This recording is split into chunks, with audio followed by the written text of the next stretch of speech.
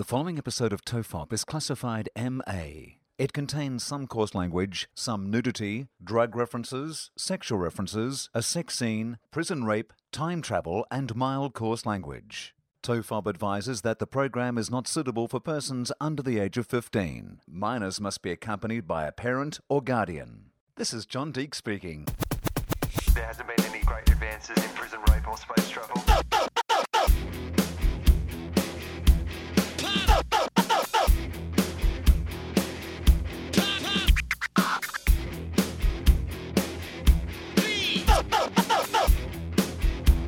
The Father, the Son, and the Holy Toast. Hello and welcome to TOFOP. I'm Charlie Clausen. I am William Anderson. That was like what just happened then before we started recording was like a phantom pregnancy. Because we sat down to record and I said to Will, I think I need to go to the bathroom. And so Will said, you should do that. I said, if you're thinking about it, you should do it. Yeah, and then I got there and We were like an old married couple who get to that point where they've been married so long that my dad is like this. He doesn't know what he likes anymore. My mum is the sole repository of all the things my dad likes. Yeah. So like we will go out to dinner. I went out to dinner with mum and dad recently and dad asked mum what he'll enjoy. Like he's got to the point where he's like, we're going to get to that with our phones and stuff where you just go, like you talk to your phone and you go, what is it that I like again? Can you ring that place that I like and order that thing that I enjoy? I think that's, I'm kind of like that with Jem though. Like you probably do the same thing where it's, what do you want to order? And you're like, what's good? I mean, it's just, I think it's more the comfort of having a partner, you know. You probably, if you thought about it, you'd want it. But isn't it more just kind of, well, now I have someone to take responsibility of, take care of me. Isn't that what it's about? I don't know. That wouldn't work for me. I'd be like, what should I eat? And Amy would be like, eat some meat, you fucker. Stop being a pain in the ass. Yeah, right. Eat something that I enjoy. Your choices make our lives boring. I remember we had if a cow walks by, take a bite. That's what Amy would I remember say. we had a barbecue here once and you had brought over your little veggie patties. Yeah. And as we were all chowing down on our hot dogs and hamburgers, I remember Amy picking up one of your vegetable patties and holding it in front of your face and asking you how you could eat this. Like, it's not like I make her eat it. No. Like, but it's still like she's offended on my behalf. She's like, this. Look at this shame. How are you consuming this? Like she didn't rub your nose in it. Yeah. Well, lucky she didn't just rub it in meat. Like, you know, she took it up to the barbecue and just rubbed everybody else's meat juice. Do you have an issue with like stuff being cooked on the same grill? Like No. juice is okay? Juice is okay. Animal juice is okay. Yeah. I mean, I don't go around to barbecues, collect the juice and drink it down and say, I'm a vegetarian still. But if juice accidentally gets on my vegetarian food, I'm You're a fine with closet carnivore, just go licking barbecues at night, jumping your neighbour's fence, just furiously licking their grill. I mean, I will dip my chips in, like, you know, if she has like a gravy or a sauce or something. Yeah. I'm happy to. And you've probably eaten stuff with like chicken stock in it or beef stock and not realised it. Yeah, I'm not one of those people who goes to a restaurant. If it doesn't have like, you know, meat that I can see in the dish, I don't say to them, you know, did an animal cry in this? I can't eat this if this is. Did a cat happen to go by and weep in my? You're my basically risotto? saying to animals, hey, look, I'm not going to eat you, but if one of you, like, you know, somehow, and I don't know about it, then that's your dumb luck. I'm not out to save you guys. Yeah. I'm just going to not actively kill you. Yeah, I'm not. Yeah, that's right. Yeah. If you just happen to die in my food, So you're eating a bowl of cereal and for some reason, like a bird just crashes into it. You're like, oh well. it's in now. Can't eat around it. Still a vegetarian. All right, so this episode is our Q&A app. Yeah. So we asked you guys to send in some questions, and I did specifically say one question. So for those of you who sent a list of 10, that's not what I said, but we'll pick the best question out of those 10. Damn you for caring more about this podcast than Charlie asked you to.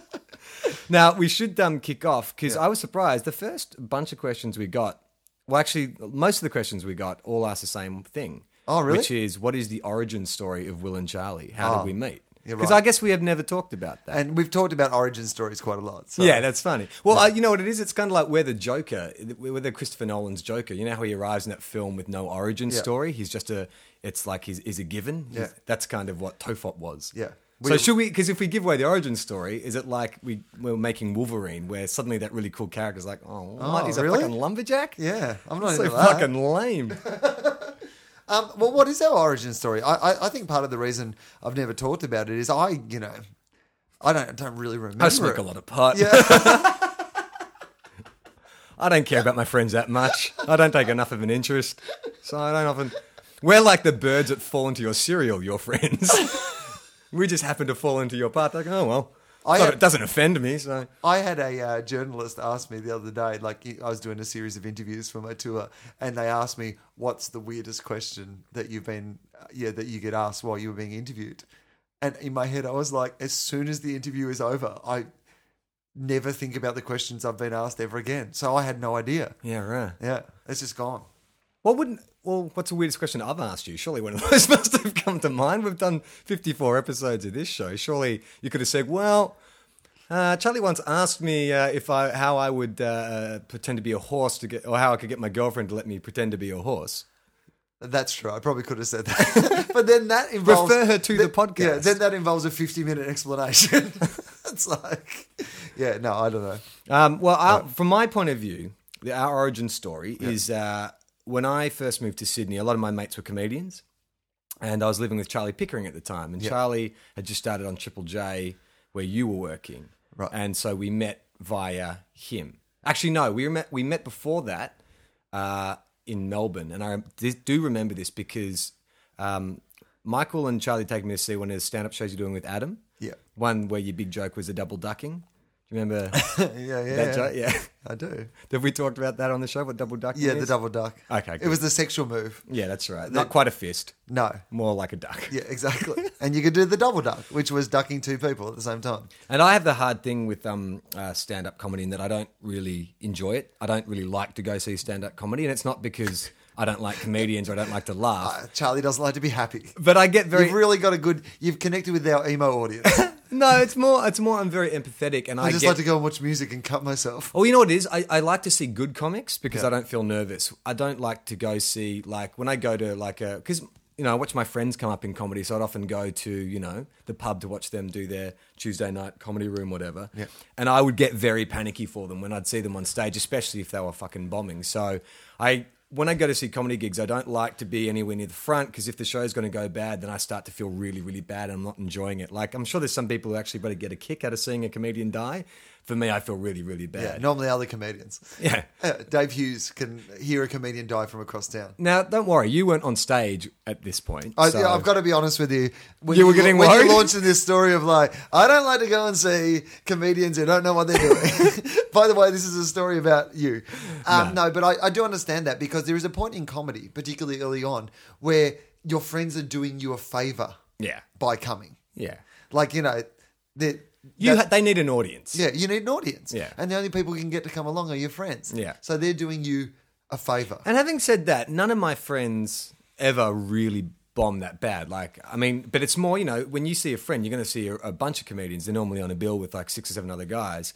And it's definitely at the start, you could say like 30 to 40% of those acts will be bad, you reckon? At least, I suppose. Yeah. But there's a point you get to as a performer where you get good, but your friends haven't made the transition with you.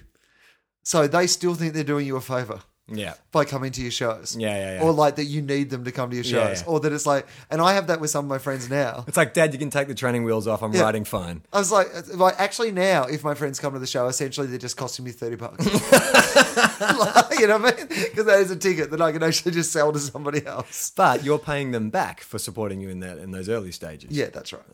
Yeah. So I was standing at the back of this show and you guys went on, whoever your support was. And you were there and you were pacing around, obviously, nervously waiting to go on stage. But you and I were wearing exactly the same jacket. And I didn't know you at the time. I hadn't met you. And I said to you, oh, that's funny. We're wearing the same jacket. And you said to me, oh, that's funny, but this is my show, so I can ask you to leave and you got to go. And I was like, oh, okay. And then it's like, ladies and gentlemen, Wil Anderson. It's like, oh, that's Wil Anderson. And then after the show, Michael introduced us. And Michael introduced us, and I was and it would have been 2001. I had a red beanie that I was wearing, And some girl was cracking onto you, and I remember she was cracking onto you, and you were trying to sort of just like very, politely sort of, resist her advances. And you said to her, "Hey, why don't you go over there and chat to that guy," pointing out me. And I don't know if you knew that I could hear you. And you said, and she's gone, "Which guy?" And you're going, "That guy, Fred Durst." Probably because I'm wearing the red beanie. And I remember thinking, this fucking guy. Twice tonight. So that was when I first met you. But then I moved to Sydney and I was living with Charlie and we started hanging out via him, yeah? Yeah. We became friends. And it was a little bit weird the way we became friends. Like, I used to do a bit of stand-up about this, but which was also weird because you came and saw me do this bit of stand-up and we're like, oh, that bit of stand-up's about me. I used to have a whole bit about how it's hard to make a new male friend as an adult. Like one-on-one. You can make them as part of a group, when the other people are there. Yeah. But it's hard as an adult male. Yeah. Because what do you do? Yeah. Especially if you are not working with that person or like if you're just bump into someone somewhere and there is no reason for you to both be there. This is my point. So like we were obviously, we're like, oh yeah, okay, this is like, we seem to be people that we think we might get along. There is a beginning of a friendship here. We would probably like to spend more time together, but we don't work together. Yeah. And our friends aren't hanging out together all the time. Yeah, and you also were doing the morning show, so you weren't out after like fucking 5 p.m. at night. That's right. That's right. It's like trying to be friends with a vampire. Yeah. An early morning vampire. Yeah, the opposite of a vampire. Yeah, right. I'm doing the day shift. Right, yeah. I'm a vampire on the day shift. Reverse vampire. Yeah, exactly. I like Will, but he seems to be a smart-mouthed reverse vampire. Apart from that, everything seems to be going well. So we actually had to make plans to catch up together. Dates. Yeah. This is essentially it. Like, because it's weird as an adult male to go, hey, do you want to go and see a movie? Or hey, do you want to go and get dinner? Yeah. Without eventually going, we're dating. Like, this is weird. We're dating. Did you have any sense of that at the time? Yeah, well, I think the funny thing was we had shared interest in football, wrestling, and girls. And so the relationship, that's where it sort of started, is that we would get together and watch wrestling or we'd watch football or we'd go down to Bondi Beach and look at girls. And I think that to me didn't seem like, oh, there's a friendship going on, because that's something you can do with anyone, really. And especially most guys are into those kind of things. But it was more, we started to do this thing where we would go jogging together. This is when it sounds like we were really dating. We would go jogging. And maybe, you know what? Maybe this is the start of where the podcast began. Yeah. Because over that course of a run, just say we'd jog for 40 minutes, we would tell each other stories. Yes. And normally try and make each other laugh. We'd either try to make each other laugh, or we talk quite a lot about, this is my memory of this, because we would jog in Australia. There's a strip of beach at Bondi Beach, which I'm sure everybody knows. It's one of the most famous beaches in the world. And there's a path that goes around the coastline, right around to some of the other, and it's a really kind of famous walk. And we would, jog around there. Yeah, cliff walk. Yeah, and it's like quite a hard run. Like there's lots of, up and downs, all that sort of stuff. And I remember that we would not only joke about things, but we would also have these like long discussions about like religion or like the meaning of life and stuff like that, which I was quite... Yeah, so maybe that's where TOFOP started. Yeah. On the cliffs of Bondi. So and then we got rid of the deep conversations about the meaning of life and we said we'll do a podcast. Well, let's watch Back to the Future. Yeah. So I guess that's where it started. And then our friendship groups kind of all merged, and so it's sort of been that way ever since. So that's the origin of the story. Yeah. All right.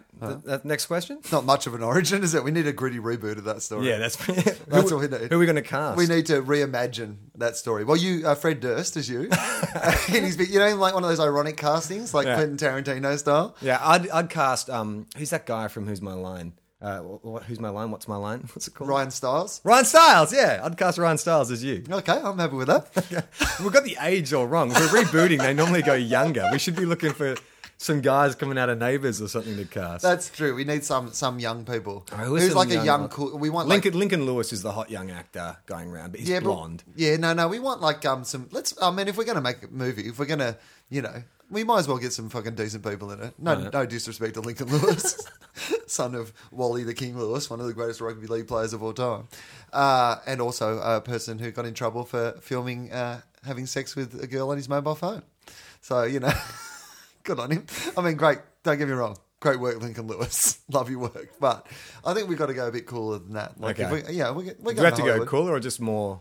Well, just like, we've got a bigger budget, is my point. All right. Okay. Well, but they've got to be Australian. They have to be Australian? No.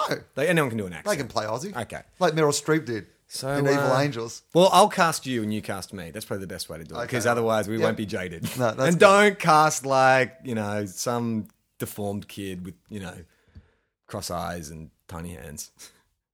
All right, I won't. Not because there's not. I was trying to think of who that was. There's not many of those in Hollywood. The gay guy from Glee. You are the gay guy from Glee. Oh, that one. Yeah. Well, if you could butcher it up, I'd take that. All right. So who would I cast as you? Someone's gonna be tall, kind of tall and funny.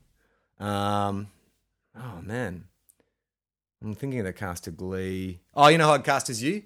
Adam Brody from the OC. That guy, Seth Cohen from the OC. Which one is he? Oh, he was the funny Jewish kid. He's been in a bunch. He's in Cop Out. Yeah, all right, okay. And Jennifer's Body. Yeah, I'm played by a Jew. That's all right. I'm not Jewish. Doesn't matter. I'm circumcised. I suppose if there's any nude scenes, you can look the part. All right, well, I'm happy with that. That's All cool. right, okay. And that means I need to find someone who's kind of age appropriate for you. Yeah, so you're 5 years older than me or 4 years older than me? Yeah. So you got to go someone younger. So someone 25 and under, I'll give you. So Yeah. it's that gay kid from Glee. He'll do. Yeah, in a kind of butching it up crossover role. All right, next question. Yep. This one is from Joshua Miles. He says, if you could take over from Julia Gillard as Prime Minister for one day, what policy would you like to bring in that would change Australia for good? That's a This, really... the only thing is it must be something that people are not pushing for or have won at the moment, such as carbon tax migration. Okay, so you've got to invent a new policy. Okay, so it can't be like gay marriage or Yeah. something like that. Yeah. If I Change the world for the better. So there's no selfish plan. So my idea of just like getting prostitutes. You don't even have to get prostitutes if you're Prime Minister. But if I got prostitutes for the world. Yeah. All right, here's what I would do. Yeah. I would put resources into creating the most realistic sex bots imaginable. Like, you know how they've got those real dolls now? These will be flawless. They'll be like the Terminators of sex. You won't be able to tell the humans from the robots. I'd spend our money doing that. And so every person could have their ultimate sexual partner. Right. So, and I think that I'd spend a little bit on like a massive advertising campaign to make people realize that it's not bad to have one of these dolls. That if everyone had one, then married couples can have one, and it's not cheating to be fucking the doll. The doll. Yeah, I think that would make the world a better place. You would be the Steve Jobs of hand jobs and blow jobs. Yeah. Yeah, nice. Yeah. I like that. You'd be a visionary that people would mourn when you died. The inventor of the sex robot. Yeah, okay. Oh, that's pretty good. Yeah. That changes the world for the better, in my mind. That does change the world for the better. Oh, man. Make love, not war. It's a beautiful thing. Fire a shot into a sex robot, not into another human being. You don't need to blow up somewhere so you can go to heaven and have 72 virgins when you've got... you can have 72 sex bots. Well, can you have more than one sex bot? And you can probably make them a virgin whenever you want. You probably put something in, an app. They've probably got an app where the hymen can regrow. Regrow. Yeah. No, I would, if I was Prime Minister, I'd also have to put a cap on sex bots per house because you don't want to start a black market trade where people are selling sex bots on the side. You know what I'm saying? Like, there'd have to be a law regulating the amount of sex bots that were made because otherwise the Does it happiness matter? I'm bringing... Yeah, because the happiness I'm bringing to people is about... Well, then again, maybe not, because some people really want to have an orgy. So you could have an orgy with a sex bot. No STDs? No STDs. I mean, you have to And you're clean not them out. cheating. You wouldn't want to share sex bots. No. Do you know what I mean? Some people would. Of course they would. Yeah, of course they would. Would that be a law? You couldn't share a sex bot? I don't know. You're Prime Minister. You've invented the sex bots. Why are there all these rules now? You suddenly you member of my cabinet or- you suddenly went all China with your one sex bot policy per family. Well, I just thought that maybe... Because I'm trying to create a force for good, and I just kind of feel like if it goes in the black market, then you're going to get some weird customized robots that are doing bad things or, catering to a perverted market. And I don't want that. What? So you want just straight ahead missionary sex bot? Only straight. All the bots are straight and they only have missionary sex. Imagine that. Their Imagine knees don't bend, so you can only put them in missionary Imagine position. if you came out and said, look, I've got some good news and some bad news. I have perfected realistic human sex bots and everyone's getting one for free. But They're only for straight people and it's only missionary. People still get one, wouldn't they? oh, definitely. Yeah. That's when there'd be a black market, people converting them to, like all fucked up shit. Yeah. Like, so Yeah. essentially there'd be some, like, all those guys who get their cars and then they hot them up and they, put the fucking lights underneath them and shit. And, Some guys were putting like a neon light under the tits of your sex bot. yeah, exactly. Well, I suppose you could. I mean, You touch their boobs and it's like da da da da da da da da da. what would you do? If I had one day as Prime Minister, Not one day. You can make. I can make one law. Yeah. Yeah, okay. Yeah, I've got one law that I can pass as Prime Minister. And if you can do it in one day, then great. That will change. That will change. I might as well string it out and get some free parliamentary food. Yeah, Go to totally. some events. Get a credit card. Go to the Olympics. Go to visit the sex bot brothel. Meet the Queen. Test out some sex bots. Guys, I've got to do some testing. Great job, wouldn't it be? If you're the sex bot tester. It'd be great if you got your sex bot and you opened their vagina and inside there was just a little piece of paper that had said inspected by number 42. Little metal tag to their toe. If I could do one thing to change the world, I would make the richest 1% of people pay the majority of the taxes. We are the 99%. Yeah, I get that. I get that whole. I mean, I don't get the whole all capitalism is bad thing. Yeah. That's not what I subscribe to at all. But I do think that Philosophy on sale now. exactly. I mean, but I think there is a point where we should try to, I think it's weird that we live in a world where half of the world is starving, and yet we throw out 60% of the food that we buy. We spend like hundreds of millions of dollars a year on dieting, because we're just like, we have too much food and no self-control. Yeah. So we need to pay someone else so that we can It does feel like... lose weight while the rest of the world starves. We might as well just get like an African person and like have them hang around with us, and then like halfway through dinner when we're like, we've had enough, you'd let the African kid have the rest of it. Yeah, makes sense. Yeah. When they can So tell- that's what I'm doing, Charlie. I'm pairing everyone up with an African kid. That's what I'm doing. That's my new thing. You were 20 seconds away from winning a Nobel Peace Prize until the bit about basically reinstating slavery. Yeah. Everyone gets a free African. No, they don't have to do anything for you. They just have to be around at mealtimes. But yeah, It's like an adopt an African program. You know how you have a sponsor kid, like if people have pictures of them. yeah, you literally will have. You literally have a sponsor kid. Yeah. And you just sponsor them. But what if? But then some kids will be going to like health, healthy eaters, and some kids will be going to people at KFC. Every Oh, day. what? You think these starving kids in the Sudan are like... The Colonel. Really? I hate the 52 herbs and spices. What is it? How many herbs and spices? 11 secret herbs and spices. 52 There may herbs be and more. spices. There may be other spices. Yeah, but they're they're the not ones- secret. Yeah, right. There's 11 secret ones. If they would coated like a zucchini in that, would you be cool to eat that, or would the Well, it flavour- depends what the secret is, Charlie. Or do you think it's herbs and spices? Well, why are you keeping them secret? They're just herbs and I'm not the spices. Colonel.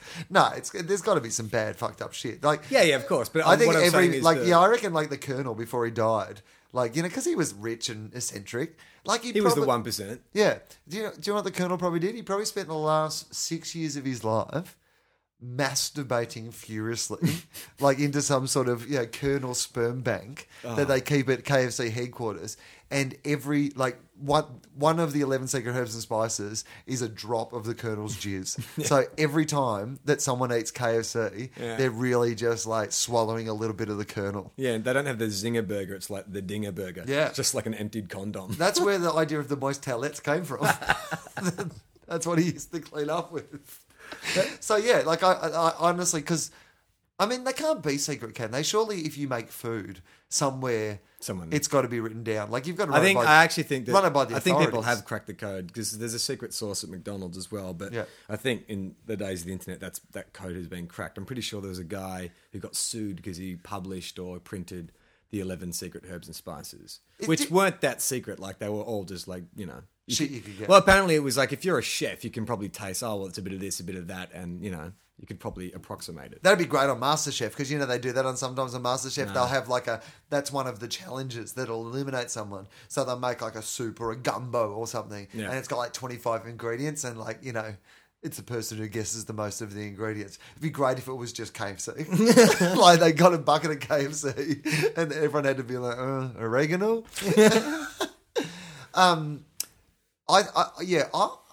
Because the Coke recipe is online. Right. The 11 Secret Herbs and Spices is online. Fuck, I kind of wish I ate meat just because don't you think it'd be interesting as a dinner party idea to invite people around and serve them homemade Coke with homemade KFC, Yeah. like a homemade, you know, Big Mac My or whatever. sister made a Mars bar once. I know that sounds crazy. But my sister made a Mars bar from scratch. What do you mean? Like, she made the nougat herself, the caramel herself, and then, like, I mean, she didn't ground up the cocoa beans, but she took milk cooking chocolate and made little Mars bars. Yeah. So fucking sweet. I remember it's like that episode of The Simpsons where Bart has the super slushy and he's like, whoa! You know, it was like that rich. But, yeah, she did that. She just did it from, like some people can play by ear. She cooked by taste. Cooked by tongue. So she didn't even like get the ingredients off the back and have a recipe. She actually Well, no, like she knew how to make. Well, I mean, chocolate you buy, cooking chocolate, and caramel. For people who know about cooking, I'm sure that's you could tell that's 3 ingredients or whatever, and then it's just nougat, which I don't think they're complex components. Will I know, but she made something that could help you work, rest, and play from scratch at home. I must admit, there used to be a cafe near my house that I used to go to all the time, which is now closed. And part of the reason that I used to go there was he homemade wagon wheels. A homemade. We've talked about this before. A homemade wagon wheel is the shit, man. There is a cafe around the corner from my place that makes homemade wagon wheels, and like you are when you bite into it, it is like you are biting into guaranteed love handles. Yeah, like it is that rich. You might as well just actually get 2 like wagon wheels, homemade wagon wheels, and just strap glue them to your thighs. Strap them. Like this thing, I mean, it's so worth it, but like, fuck, man, I eat this, then fuck, I'm going to have to jog for like a week, otherwise it's just going to blow out. But fuck, man, it is so good. And they're not thin and neat like a normal wagon wheel. They're lumpy and they're shapen. And massive. Like they're never, it's essentially like the wagon wheel hulked up. Yeah, totally. Like, because it's all jagged. Yeah, it's not in the traditional shape, and it's all just fucked up. Yeah, or a roid overdose. Like, those really fucking roided out guys. Its balls are tiny. Yeah, totally. All right, next question. This is from Matthew Symes or Matthew Sims. Matthew Symes, Simes, Symes. He knows what it is. Do you have any advice for aspiring podcasters out there? Yeah. Well, firstly, make sure the microphones are on. set your sights a little higher for advice. Like, seriously, that is like going up to the guy who's coming 90th in the marathon and going, "Any tips for running a marathon, mate?" Ask one of the guys at the front. Ask one of the guys who finished an hour and a half ago. Yeah. I'm not sure we're the experts in the field. The best advice I would give is that if we can do it, anyone can. Well, what advice do you need? It is the simplest form of entertainment on the planet. The fact that we can do it, like you and I, actually have a podcast, because we are not men who understand technology, obviously. No idea. Listen to this fucking show. No idea. But we're doing it. People sometimes ask me, because you know more about it than me. Yeah. Because you actually do some of the stuff that has to do with technology. Yeah. But people will, because I am probably a bit more online than you, like I'll be on the Facebook page or whatever. People will ask me about, when's the compression rate? Yeah, then? Yeah. When's the non-iTunes version? Well, I don't know. I've got iTunes. Like most of the people in the world, I have iTunes. And the best thing about it is you get really kind of panicky about it, because you'll send me like an email or a message saying, "Oh, dude, people are complaining about compression rates." It's like, it's fine. Don't worry about it.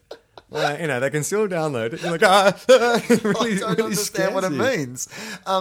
So I don't know much about that sort of stuff, but I would say this, that we didn't mention this last podcast, but there was a movie website that listed our podcast. Now, do you know anything about this movie website? It's like Film School Rejects. Yeah, it's an American film blog website, but it's really popular and it's really reputable and cool. Yeah, it seemed to be. I had a look around it, Yeah. like after you sent me the link, and they basically did a thing because Chris Hardwick, who I'm sure people who listen to this show, a lot of them will know, he does a podcast called The Nerdist Podcast, which is really great, and Mark Maron has been talking about making his podcast into a TV show. Chris Hardwick's just made the Nerdist TV show. I know Kevin Smith has a deal at one of the networks as well. And so they decided that they would do an article about 5 podcasts that, possibly could be made into TV shows. And that they mentioned this. Yeah, and our sister podcast, Walk in the Room. Walk in the Room, that's right. They're at number 1, we're at number 2. I don't know if I it don't was think it was in ranked order. But, it still sort of rubs it. No.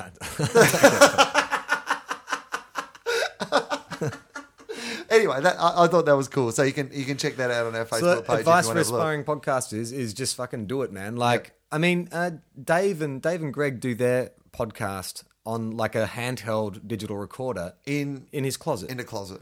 And that because If you have a closet and something to record it on. When Dave came around to do our podcast, he walked in and he saw like microphones and a mixer set up and he's like, "Oh wow, like you guys got microphones." And we were like punk guys who'd sold out. Yeah, that's right. They were like doing it in their garage. Yeah. On a 4-track recorder. Ooh, look at this. Look Got a at mixer. this. How are my levels sounding? Yeah. But I thought he was joking. But then we went and did their podcast. And it was like, holy shit, man, why the fuck did I spend this money? Could have got like a little handheld digital recorder. So you can do it. I mean, you can do it. Joe Rogan talks about recording an episode into his fucking iPhone. Like he sat on a flight and recorded it. It's all podcasting is talking. And the best thing about it is that you can talk about fucking any shit. And you don't have to be funny. You don't have to get to the point, such as TOFOP. But that people will listen to it because they're not expecting it to be radio. That's what I love about it. Like podcasting for me is all I listen to virtually now. Like I don't really listen to the radio anymore. I don't at all. I just listen because you can curate a whole bunch of podcasts that you like. That's what I like about podcasts. Is like Radio on demand is what it is. yeah, and like some of the podcasts I listen to are still radio shows. Yeah. like but I But just it's the listen best to of. the podcast of that radio show. Yeah. and it's amazing that you can just go, oh, I don't have to hear about any of the things I'm not interested in anymore. Because like with old school broadcast media, basically what you're doing is going, these guys will talk about enough of the things I'm various interested things. in. Yeah. And then there's some other stuff as well, but I'll put up with that other stuff as well because, they'll get to the bit that I'm interested in. Yeah. And like with podcasts, you just go... There's rock, there's sport, and there's comedy. Yeah. The cornerstones of You might not entertainment. like rock, sport and comedy, but you may like... Rock. Rock and comedy. Or you might like rock and sport. And you'll sit through the comedy for the Yeah. rock and sport. And I have really found that, though, that I'm missing big chunks of the world because my podcasts are so specific. Like, Yeah. if anyone needs to talk to me about, Hollywood trivia and AFL football, I am an expert. Yeah. But if you want to talk to me about anything outside those realms... Well, I guess the one drawback of podcasting is that it's still not a big enough medium that you can talk to anyone about, hey, did you hear that show? Like, because podcasts are so niche. Like, I will hear something and I know that 90% of my friends have not heard, that thing. And so I just have to kind of keep it to myself, which in a way I think breeds loyalty to a podcast because it's not like you can talk about it with anyone else. So you just keep listening to the show and you start making friends with the people on the show. That's what I love most about podcasting, especially the ones that aren't to do with a specific thing. They're just a conversational shooting the shit podcast. Is I've grown very fond of the people I listen to and like feel involved in their lives and like to hear what they have to say and know the dynamics of the relationship. It's bizarre. It's real theatre of the mind stuff. Yeah, and I think there's a relationship two ways. I mean, I certainly think so. I mean, I love getting on our Facebook page and stuff because the people who listen to this podcast, I feel like they really get it. Yeah. And they just make me laugh. Like we've had cool art made for us. We've had people respond to things and come up with names for stuff in It's the nice podcast. to know that there's other people out there who are into the same shit you're into. Yeah. Especially if you've grown up kind of thinking that you're the only person who reads fucking comic books or listens to fucking indie music or whatever. And then you sort of, obsesses over Back to the Future.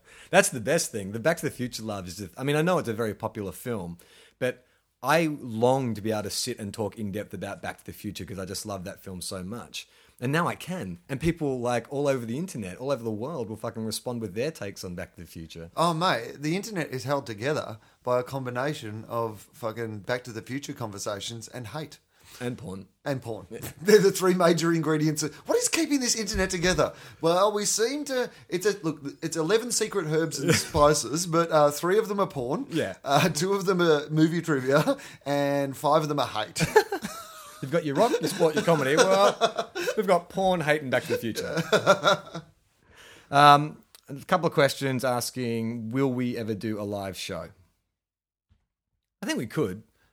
Yeah, I don't know. I don't know People how have it would asked a lot. change the dynamic, though. That is a thing. I mean, I don't know. I mean, I've heard podcasts that go live, and it's still enjoyable, but it's not the same thing. It's a performance. So we'd have to ask the question, would this be improved by us doing it with an audience?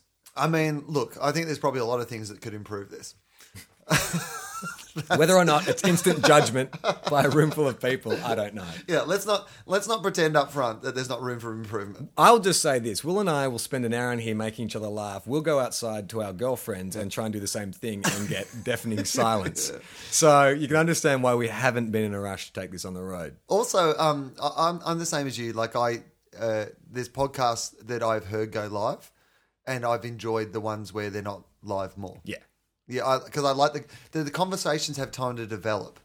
Like They're not having to entertain. I mean, there are podcasts that are like radio shows where you have to just say 3 minutes of really funny shit, and then Yeah. Beyonce, and that's cool too. But I think if we're in front of a room full of people, then you immediately want to just go for the laughs, to go for the jokes, and sometimes you might go, should we really have a 50-minute conversation about how you could trick your girlfriend into putting a butt plug up your ass and pretending you're a horse? Yeah. I mean, I would definitely... I mean, I can say honestly that... Because you're an experienced stage performer, and I think you would probably roll with having to entertain a crowd. I think I would be very, very nervous at the start, and I don't know that I would be able to access the honesty that I feel... I can have now. When people can judge you with their eyes. Yeah, exactly. Exactly. I mean, there's times in our conversations where I avert my gaze from you because I feel like I'm being judged. I don't want to multiply that. You know what I'm saying? Yeah. Don't judge me. Here's something. Don't judge me. Here's something I prefer for you. Don't judge me. I wonder if we could do it if I was in those old game shows where they would put one of the partners in an isolated room while they ask one of them a question and then bring out the other partner. If you could put me into an isolated room in a on soundproof stage, booth. soundproof booth, so I don't have to hear or see anyone. Like it's the final scenes of quiz show. But we continue to have a conversation, just me in a sealed booth. Right. So the audience has you at least for the visual component. Yeah. But I'm just and in Charlie a sealed in a booth. Charlie in a cylinder. And the great thing about I it like this. is Now I'm excited about live shows. And you could take this on tour because, I've got my commitments back here, but you just take the box on tour. No one has to fucking know that I'm not in the box. Charlie. You could pre-record. You've got to be You could in do old episodes. You could bill it as saying, Will and Charlie are going to go live and do every episode word for word live on stage. And all we do is actually put an MP3 player in the box. And all you have to do is just memorize every line of dialogue from every one of the podcasts ever. What's in it for me? I don't know. No, you've got to come because people would want to see you step in. Get in the box. Step in and out of the box. Brilliant. I couldn't just wheel in the box. Yeah. People would be like, hang on.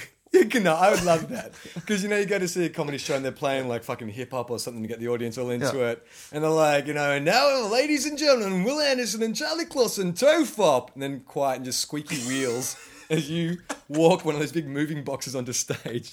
But it takes you about a minute. So, people just coughing and waiting for you to get started. And then you got to connect the wires up, put your headphones on. If you're in a box, why have I not preset you before the audience has come in? Well, because I have to be out there the whole time the audience is coming in. Oh, yeah, well, you're in a box, Charlie. Yeah, but it's going to be hot and sweaty in there. Why? Well, it's a sealed how much oxygen have I got? Well, okay, maybe it's not a sealed box. That's how we time the show. It's not Houdini. It's not meant to be a magic trick. I'm upside down in a tank of water. And the water's rising for the podcast. I'm Charlie Clausen! Okay, we put you in the trash compactor from the first Star Wars movie. And the walls are coming in and in. No, you can just be in the box. Like, we'll make the box nice. You'll have a comfy chair Coffin. and a... Make it like a coffin. Oh, will you on in a coffin? Yeah.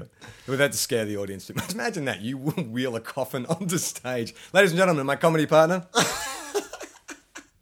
The best thing about it is we could do that show until we die. Yeah. And when we actually do die, they can just cart me straight to the fucking graveyard. Yeah, that's true. I like the coffin. Maybe we could just introduce that at Halloween if we're doing a Halloween show. Okay. You could bring up... You come out as a vampire wheeling a coffin. But at some stage, I just say we do that for a year. Yeah. And I'm starting to realise that the show's working. I can hear some laughter. And you tell me afterwards, the audience is really into it. Yeah. Do I step out of the box, or have we No, now people established love a the box. brand? Yeah, right. Like, people will be like, oh, it's like when Dylan went electric. It's like when Kiss took off their makeup. They're Yeah. like, oh, put it back on. Yeah, and everyone would be like, get back in the box. Where's the box? And that could be our tour. You know how like Kiss, when they did their big tour like 10 years ago, and they said, we're putting the makeup back on. You could be like, we're covering him up again. Hey, look, this ugly motherfucker. Back in He's the box. Back in the box, 2028. I think we'd have to run a competition first called Charlie or the Box, and people could vote on whether they preferred you or the I box. don't like how this is going. So that's why we will never do a live show. Yeah, no, I think your box would be fine. You'd have you could read a book or the Google stuff or whatever. Well, that would be the one good thing, is I could be Googling the whole time and Yeah. people wouldn't know. That's right. So the human internet, we could actually parlay that kind of reputation even further. Even further. Yeah. All right. Next question. This is a good one. This is not the other ones have been bad, but this is a good. That's why you made it sound like that. This is in the same way as you made it sound like before that my comedy was bad. I'm sorry. I apologise to all the people who've sent in questions so far. When I say this is good, I mean in the context of TOFOP. This is a very TOFOP type question. Okay, sure. This is from Rob Ansell. As in Ansell Condoms? I guess so. From the Ansell family. Yeah, I guess Although so. would he be? Well, why? Because they're condom manufacturers. Yeah, no, but why would he? What? I don't get what you just. Well, because why would someone who manufactured condoms have Listen to- offspring? Ah, You know what I mean? right, yeah. That would be a hard family line to keep going. It would be ironic if, like, the Ansell family was like a heaps of big people. Catholic family. Yeah. Like Oh no, 16 we're kids. just a withdrawal method. We just do condoms professionally, not personally at home. So Rob Ansell asks, would you rather live in a world and never have sex again in any form, Okay. or never hear music again, including as part of movie soundtracks, etc., etc.? So sex or music? Oh, okay. Can I have sex with myself? No sex in any form. So I'm assuming that includes masturbation. No masturbation. Well, I'll Do I still have the desire to masturbate? You can say. Yeah, I of mean, I know course. this probably isn't all. If Will asks if masturbation counts, like imagine Yeah, he'd P.S. he'd written a whole page of caveats. Yeah. I'm imagining that Will will ask, does masturbation count? In this scenario, masturbation does not count. Well, I think that's why he specifically, after he wrote sex, he put in brackets in any form. I'm assuming that means masturbation.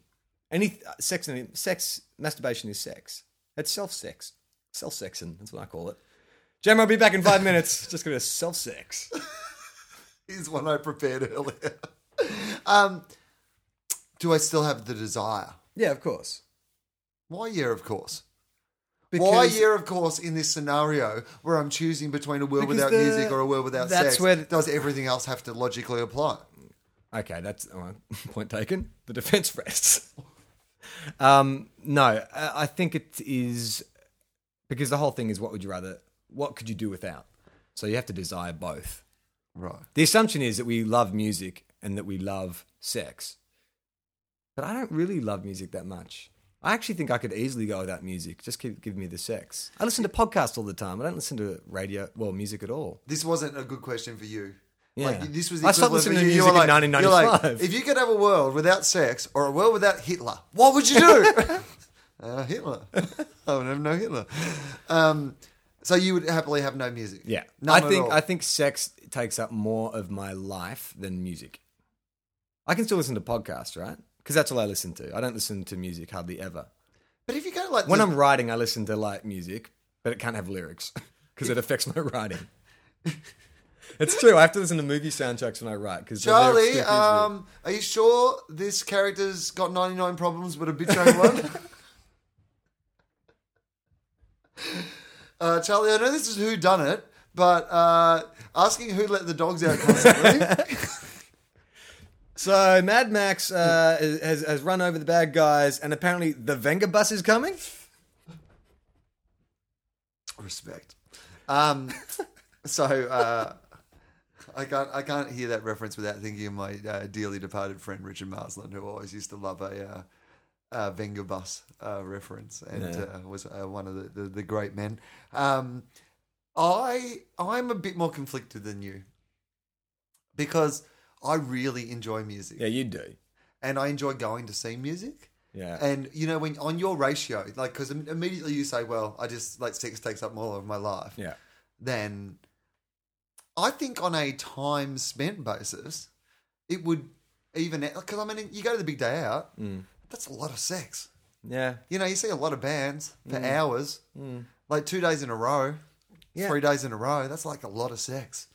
You know what I mean? Yeah. Like that's... Yeah. Like, definitely. It weighs in that favour for me. I mean, because if we are assuming that you desire both still, I would be more frustrated not being able to masturbate or have sex or, you know, touch someone in a sensual way than I would be got to hear that new Venga Boys album.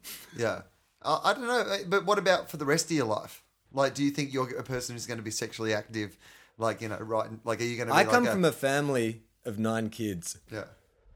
I've got a feeling there's a genetic predisposition to breed in my family. I understand that, but I understand there's a point in your life where you are programmed as a human being to want to... Well, I don't breed. think... Okay. But in the times where I'm not breeding, I'm not listening to music really that much.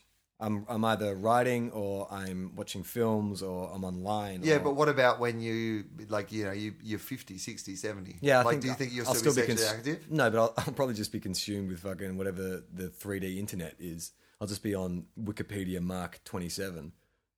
So you don't interacting in history because it'll be like a hologram. It'll be like a holodeck.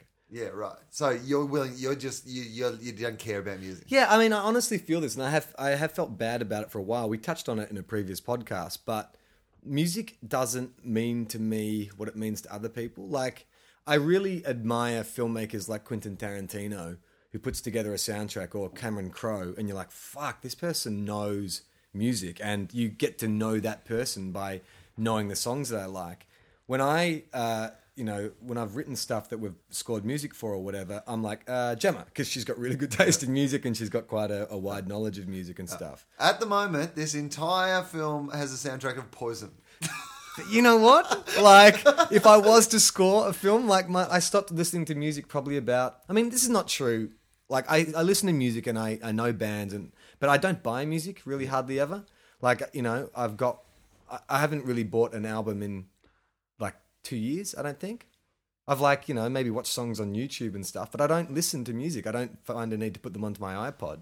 Plus, I have a girlfriend with a very comprehensive music library, so maybe if I was single, I'd be putting a bit more effort into it. But it's not that big a priority. But what about movies then?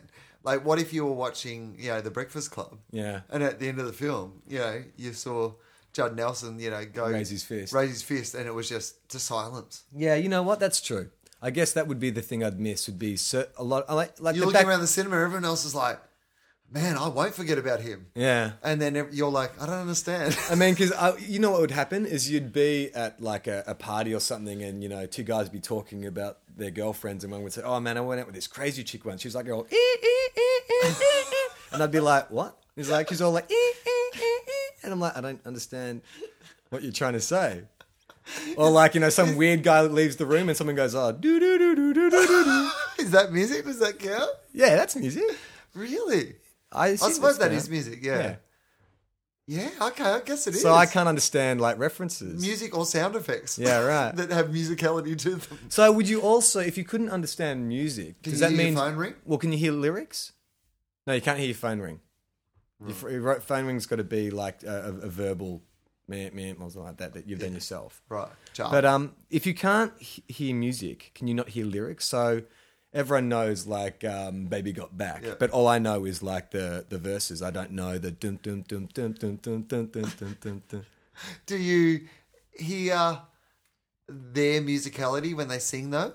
Because if you heard like a good singer sing the song even without the music around it, yeah, you that's a would good still point. understand That's- the musicality. That is of it. music, Like, isn't it? that's Like if music. someone sings. Yeah. Okay, but I could hear rap because that's not singing. Yeah. I can hear rap, but I can't hear like anything with a melody. Or does all music sound like rap?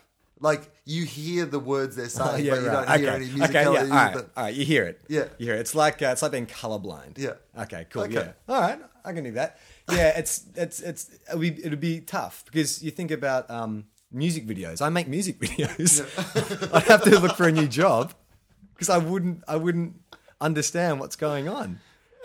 And you're like, and we'll cut after you stop singing. And they're like, the band is still playing for another 45 seconds, Charlie. Yeah, fuck. I haven't actually considered the ramifications. I made the decision too hastily. Charlie, what if your team St Kilda, Oh. your beloved team St no. Kilda, that you love and have never seen win a premiership, they win a premiership and you can't hear them sing the theme song and you can't sing the theme song. That's it. You know, 100,000 people at the MCG and they're all singing and enjoying this moment and you cannot. You know what this is? This is an episode of The Twilight Zone. I am the guy with the glasses who's like gone, you know what? I want everyone to disappear so I can read my books. And then my glasses have broken at the last minute. I didn't realise the folly. Yeah. Okay. All right. I take it back. I'll give up sex. I know. I'll give up sex as long as St Kilda wins a premiership. Because knowing the fucking Saints, I would give up sex and they still don't win it. Yeah. You're like, I gave up sex for this. You fucking You bastard. fucking bastards. That's my last words, my deathbed. Good question, Yep. Rob Ansell. Okay, this is from Belinda. Oh, Belinda. She asks, how did you guys meet and become friends? We've covered that. Yep. Okay, this is from Runner Dave. You can do a live TOFOP. We've spoken about that. Can you guys film a YouTube clip of you guys doing a podcast? Yep. Maybe. Yeah, We'd have we to- actually have one on. We did film one. Yep. But I don't know. Would you? I don't know. Did you feel weird when the camera was in the room? Yes, Yeah, same. I did. Yeah. And also, today, you kind of look like you've been on a 4-day bender. I'm wearing tracksuit pants and Ugg boots. And I came in and unbuttoned the top button of my pants when I sat down, literally like an old man. Yeah, it's theatre of the mind. I mean, I don't know, because I do wonder about that. Like, Kevin Smith is really good at sharing his life. Like, he actually, I don't know if he still does, but he used to have photos of his house online. Like, because people would ask about, his office and stuff. So he just took photographs of my office, my dogs. And I was like, fuck, man. Like, he's really...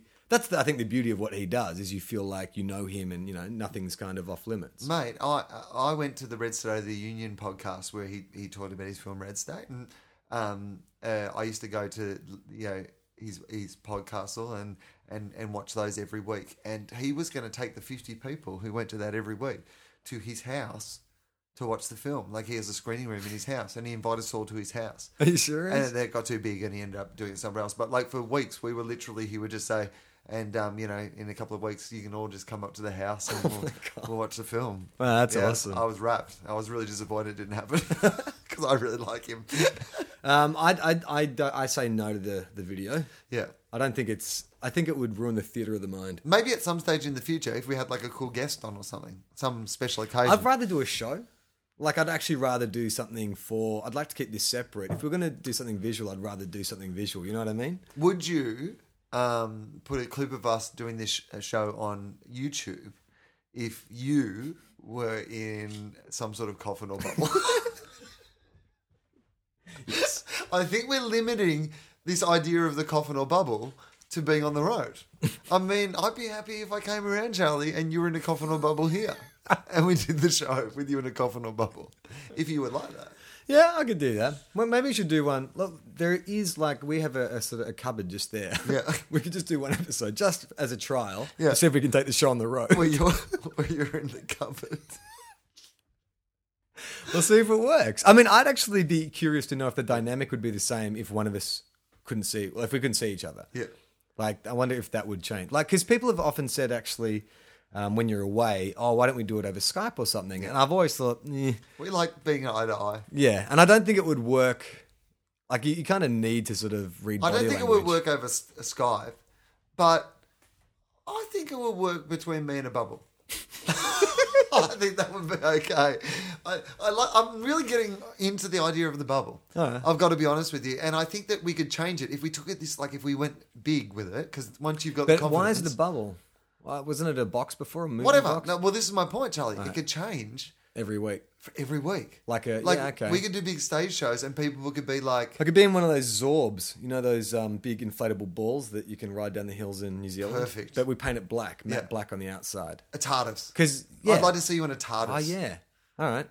I could be in that. Just a police box. bong. A real TARDIS. A giant bomb. Like, have you like Cypress Hill style. when you say TARDIS, is it like a prop or is it the TARDIS? Like I can actually like just morph into existence. You know, Doctor Who's not a documentary, Okay, right? just checking. Yeah. All right, next question. This is from Stephen Davis. He says he apologizes in advance. Oh. God, for some reason, both exists and really wants a blowjob from you. Okay. If you don't do it, he will end the universe. But you know that if you do, him coming will be so powerful, it'll wipe both you and your immediate family from existence. What do you do? Wow. Pop quiz, hotshot! Imagine that. Speed would have been so much better. God wants a blowjob from you, man. That would have been just people going, I mean, I got the speeding bus and the guy was angry, but it seems a little cryptic. Okay, so what's going to happen if I don't give God a blowjob? He'll end the universe. Well, either way, myself and universe my is gonna immediate end. family die. Yeah. So I think I've got to take one for the universe. Right, okay. Like, I don't want my immediate like, the bit of that caught my attention immediately was my immediate family. Because I would happily sacrifice my life for the life of my immediate family, or B, for the life of the universe. Yeah. Probably less than the universe, Charlie. I'd probably sacrifice my life for my country. Yeah. God didn't really think this one through. My Because state- either way, like, I mean... How many people would you sacrifice your life for? Would there be a certain amount of people? What, like a minimum? Yeah, a minimum. We'll only martyr for minimum this chips. amount. Yeah. Do you know what I mean? My martyr amount. If they said, if this scenario was this, if I could change it a little bit, if it's this, right? Oh, you're going to get an email from Stephen Davis's lawyer. I'm expanding on Stephen's Davies. idea here. Davo, is this. God does exist, Yeah. and God wants a blowjob. Yeah. If you don't give him a blowjob, someone dies. Not necessarily someone that you know, but someone dies as a result of you Yeah. not giving him a blowjob. Yeah. But if you do give him a blowjob, when he comes, it's so powerful it blows off the back of your head and you die. Yeah, right. So, would you sacrifice your life for one other person's life that you don't know? Who is the person? Do I know if they're going to grow up to be a good guy? No, nothing. Well, I'm Like- standing with the creator of the universe, and he can't fucking tell me. Well, he won't tell me. No, he can tell you. He just He won't. knows. Yeah, he just won't. It's a cruel game. He's like Jigsaw from the Saw movies. It's like a moral dilemma, Exactly. and it's meant to make me learn something about myself. All right, nice one, God. Yeah. Fucking all-knowing, all-loving, benevolent prick. And the thing is that God, being all-knowing and all-loving and actually existing, has a series of like tests for everybody. Oh, And it's wow. weird that he's chosen you. The other ones are more like there's a puppy, like, Yeah. drowning in a pond. Yeah. And okay. I suck. Well, yeah, I'll you know what? For I'll- anyone in the world. Yeah. Like, just randomly. Yeah, could yeah, be anyone. because I think- could be a great person, could be a horrible person. Well, can I at least say to him, if it turns out to be the next Hitler, he has to let me know. Like, this person may be a bad person, but they can't have killed more than, say, one person. All right? Okay, maybe five. You're willing to trade your life for one person as long as that one person hasn't killed a person. All right, now there's certain things they can't go. God's got to give me a guarantee that this person, there's like 5 or 6 things they can't do. Can't commit a violent act, can't commit sexual assault. Okay, right. So basically what you're saying is when the person lives, they're not allowed from that moment on, no matter what's happened till then, Yeah. they're not allowed for that moment on to do anything bad. Yeah, basically. Well, I mean, yeah, but I can't say nothing bad because that's very subjective. Because No, but like nothing. he major bad. he can be into Limp Bizkit. That's fine. Like that's nothing totally that fine. God would consider a sin. Ah, Nothing, I'll turn it back on him. Yeah. Okay, all right, yeah. So that would have to be my little caveat. yeah. can't perform abortions. Yeah. Yeah, right. Yeah. Can't be homosexual. Can't be gay and get married. Oh, Jesus Christ. Yeah. Well, he's... Yeah. No, he's the other guy. He's the other guy. He's sitting in his room going, "This is perverted. What are you doing, Dad? This is gross. Stop making humans give you blowjobs." And some sort of... You're not making a point. You explained to me the point the other night, and I don't understand the point. There is no point. Yeah, look, I'd suck it. Why not? Okay, for one other person. Yeah. Yeah, fuck it, man. I mean, yeah. Otherwise, the universe is going to end. I'm going to die anyway. Yeah. So, what's it matter? Yeah, no, I'm with you. I would sacrifice my life for another person. Okay, this is from Nelly. Hey, celebrity listener, number 2. Yeah. I wonder if he had his Band-Aid on his cheek as he was... Sorry, this is a joke email. I should have read it. This is joke? This is from Nelly G. Boo. The heading is Question for the Scrumptious Charlie C. Oh. And I'm not talking about Chaplin. Charlie, will you take your shirt off, please? Preferably whilst giving a short speech detailing the Houses of Parliament and their powers. Haha, very funny. That could be part of the show. In your bubble, you take your shirt off and And talk explain to about people about the Australian houses. government. Yeah. All right, next question is from Jeremy Guds. Hey, fellas, a few questions for you. Do you record the podcast with your shirts off? No. How many times have you been drunk or stoned while recording? I'd say like 90%. How small are Charlie's hands? Well, there's actually a photograph on the Facebook page. I think it's 20 centimetres from base of my palm to the top of my middle finger. Yeah. They're tiny. Yeah, they're small. They're stubbly. Yeah. But They don't fit your body. Well, no, the hand is the right size. You look like you're playing that theatre sports game, expert double figures. Yeah, and that's somebody right. else's is hands doing my are hand. actually- Yeah. But that my hand, my palm is actually normal size. It's my fingers which are short and stumpy. Have you ever sat down, pressed record, looked at each other, and thought, "Fuck, we've got nothing to say today"? Never. We always have something to say. Yeah. If that word had included, we have something of quality to say, that might have been different. Luckily, we set the bar very low, and it is easy. In fact, the bar is lying on the ground. Or we don't have to jump over the bar. Literally, we can step on the bar. How much unreleased material is there? None. Well, episodes we've lost that we've recorded and lost. Yeah, totally unreleased. I mean, Because I have cut out a couple of things that I have just set aside. If you ever decide to go into politics, no. There's a couple of things that I have cut out that I think are kind of funny, but they weren't appropriate for an episode. So generally, what I do is just cut out dead air. Dead air, and if we're fumbling around or one of us goes to the bathroom, whatever. But we keep most of it in there. Yeah. But there was one where something had happened where I had to go out or you had to go out, and we came back in, and I must have realized it was still recording. I thought I'd stopped it, and it's actually like TOFOP behind it's behind the TOFOP. It's kind of still TOFOP-y, but a lot less kind of big and a lot more kind of just strange. I think you're looking something up on my computer, and we're looking for like a trailer for a film or something. So I don't know what I'm going to do with it, because I don't know if it's just interesting to me or if it's actually kind of funny, but we do go on for a while trying to find this thing online that we can't find. It's TOFOP, the pocket call edition, because it's the equivalent of a pocket call. Like where you're like, because how long do you listen to a pocket call for? Do you listen to, if someone rings you, like pocket calls you, and leaves a message, how long do you listen to that message for? Do you just listen to the first bit and go, it's a pocket call, and erase it? Or do you like listen for ages to see what, who it was and what was going on? No, I delete it almost kind of straight away. So I think that's not worth releasing. Oh, well, we could just call it the pocket call edition. I feel like we should archive a few things that are to do with not just the episodes going on air. Like, I think that it's worthwhile that we start sort of... There are some things that, we've done on the show which I haven't, like... They're not kind of... Like, we did an episode of... we talked about Inception. This is the long-lost episode. Yeah. And I'm pretty sure it is lost. But I did debate that for a while because it was so indulgent. Like, it really was an hour of just kind of babbling about a film that we weren't really trying to entertain. It was just you and I actually just talking about the film. So I don't know.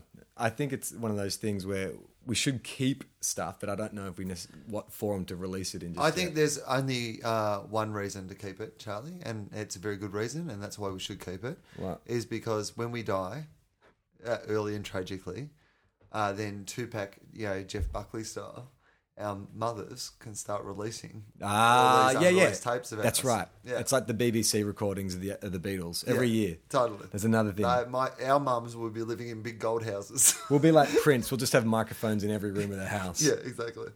Do you guys do anything prior to recording each show? I.e. star jumps, red cordial, eat fantails, hug each other, etc.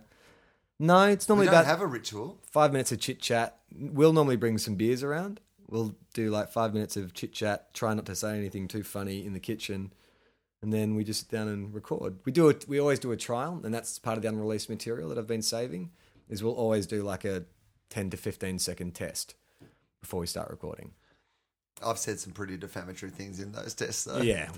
Sometimes, yeah. It's not like we do a trial run. Sometimes I'll just start recording as we're talking. But, yeah, maybe that stuff won't get released. We were at the Westfield today, and I didn't see him, but Matthew Newton walked by us. And I know Matthew. Yeah. And I didn't see him, but I have a joke about something bad that he did in my latest stand-up show. And it did occur to me afterwards that would have been particularly awkward.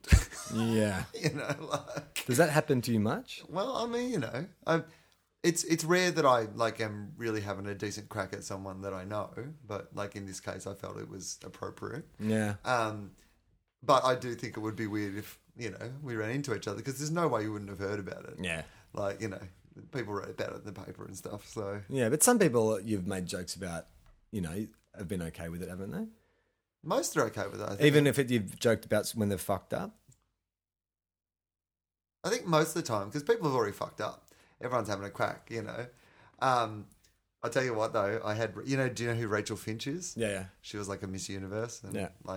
I made a joke about her on Twitter the other day, and she tweeted me. She follows me on Twitter. Wow. Yeah.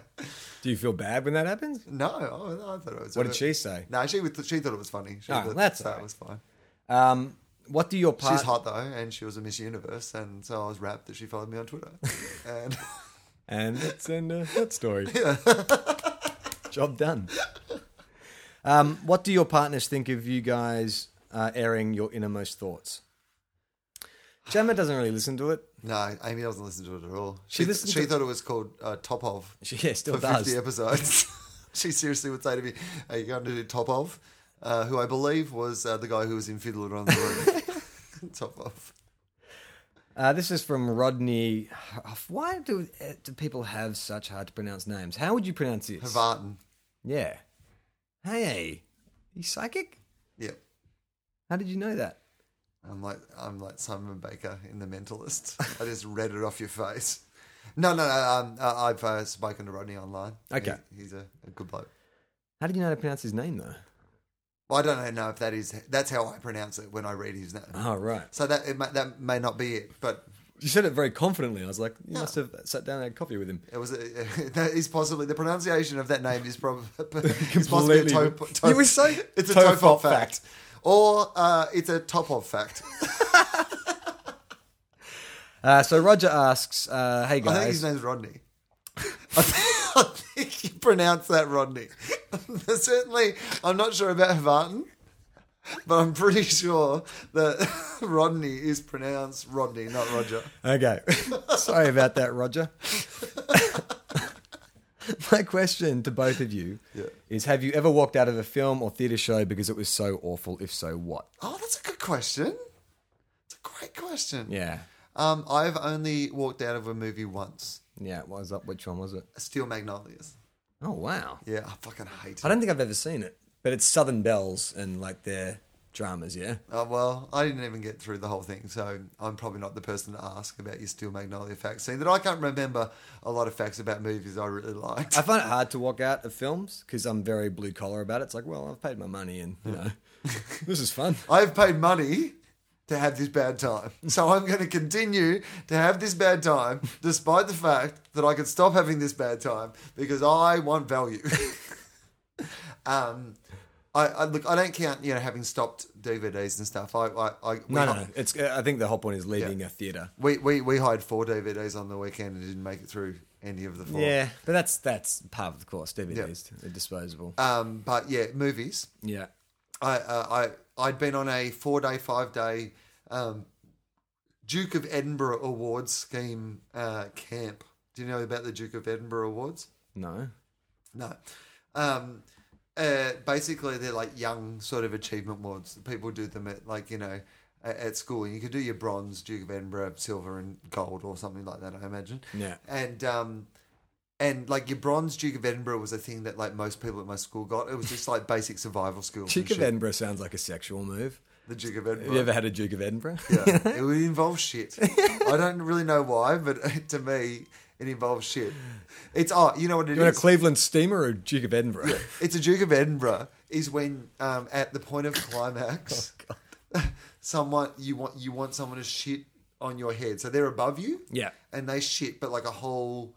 They have to like lube up, Yeah. so that the shit comes out In one chunk. in one giant shit, Yeah. and they do it on top of your head, Yeah. like upwards, so it looks like one of those beefeater hats. That's what it is. Okay. Yeah. Anyway, so that's what I had to do at school. No, so everyone did bronze. That was like your Bear Grylls shit, Yeah. how to survive if you're in the wild or whatever. And although my friend Lindsay Webb, who's a comedian and a very funny guy, and we were doing a gig together in Toowoomba the other night, and that day I got to the airport and he's got like a bandage on his leg, and I'm like, what happened to you, dude? And he's like, oh yeah, I got bitten by a redback spider. What? Yeah. Where? Where does he live? Like, well, just out of Brisbane. Like, and he got bitten by a redback spider. But you know what he did?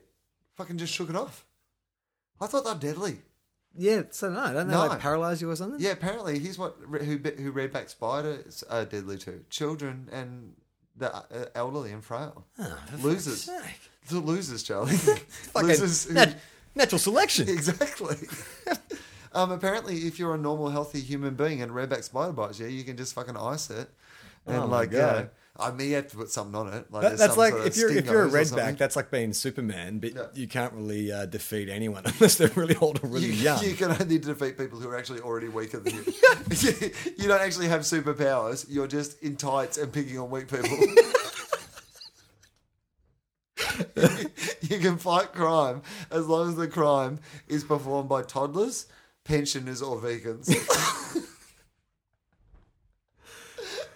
What was the question? What was it? Oh, walked out of a movie. Have we walked out of a movie? So I'd been on this 5-day Duke of Edinburgh thing where we hiked through Cradle Mountain in Tasmania, which is like very beautiful, and like we had to build snow tents and and we were with a PE teacher who had taken like a mixture of port and wine in like a little hip flask and let us all drink like his port and wine. This is the sentence that comes before a You're confession right. of molestation. Exactly. Well, it's funny you say that, Charlie, because Oh no. yeah, this PE teacher ended up that there was a thing where he had sex with some of the students. Did it have anything to do with the providing of alcohol to minors? Jesus juice, Charlie.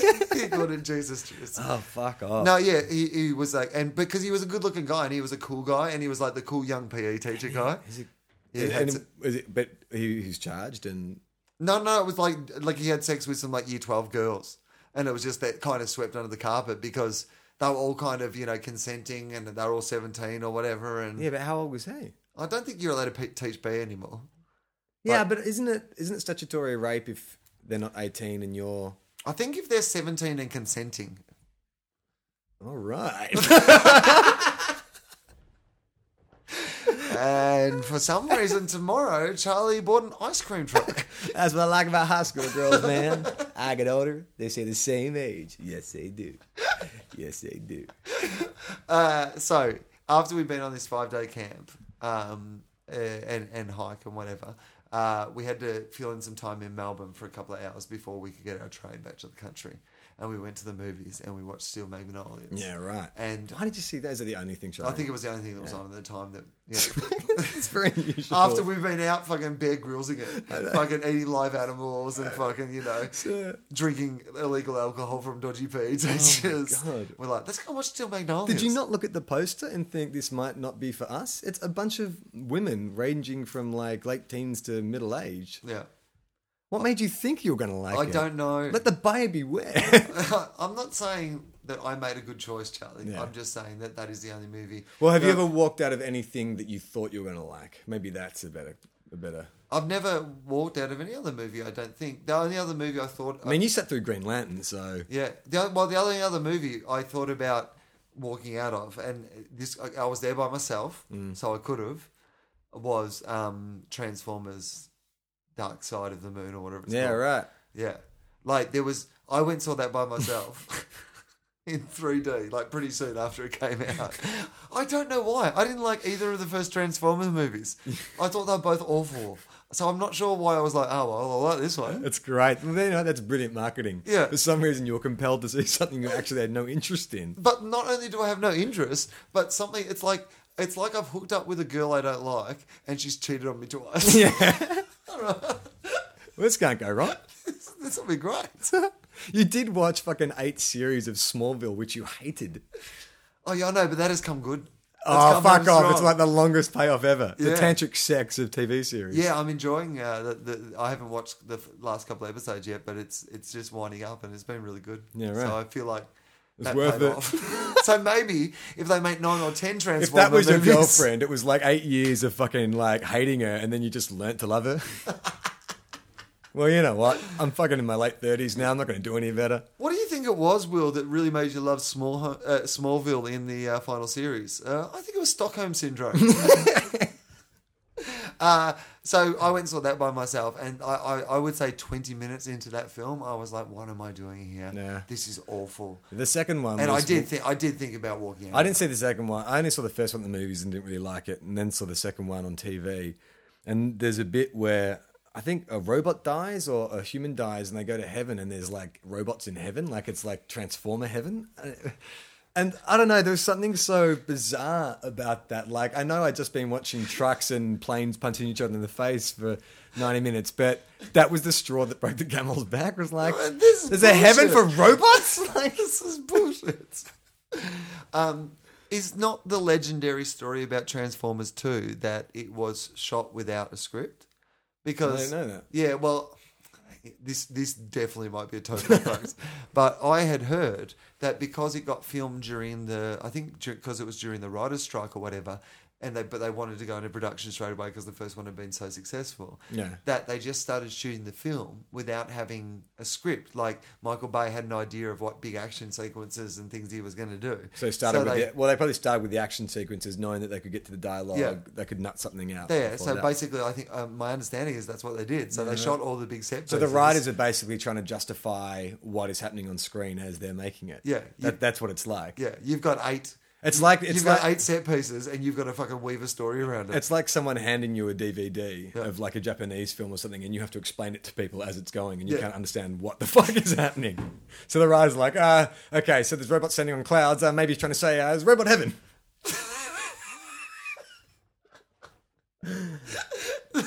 Michael Bay's watching the movie going, this is not what we meant at all. They were standing on marshmallows, giant marshmallows. Giant robots in heaven, now that's ridiculous. The marshmallows had some gravitas. Have you ever walked out of a movie? Well, like I said, I find it hard to walk out of something I've paid for. I'm sure I've walked out of a bunch of live things that I haven't liked, like, comedians and bands and stuff. But the only movies I can think of is A Time to Kill, the Matthew McConaughey film about that Joel Schumacher film. I didn't hate that. Oh, God. Like, It was just the I've never watched most- it twice, but Oh God! I just remember there was a scene where Matthew McConaughey is playing the most fucking saintly white man on the planet. If you don't know the plot of the film, he's a young idealistic lawyer. that's right, in the South. It's a John Lithgow book. Oh, well, no, not John Lithgow. John John Lithgow. Yeah, That's a TOFOP back. John, what is his name? Grisham. John Grisham book. Yeah, there's and they're all a the same. spate in the late '90s when John Grisham, like, he was the Twilight for adults. People Yeah, just it was made the biggest. everybody- He was the biggest author in the world, and all these books got made into movies because they were perfect movies, and they were all starred a young idealistic lawyer yeah. who got caught up in some fucked up situation. Yeah, and this one was about so what is it? There's a young black girl is raped, and the father of the black girl, played by Samuel L. Jackson, kills the 2 guys who raped his daughter. Yeah.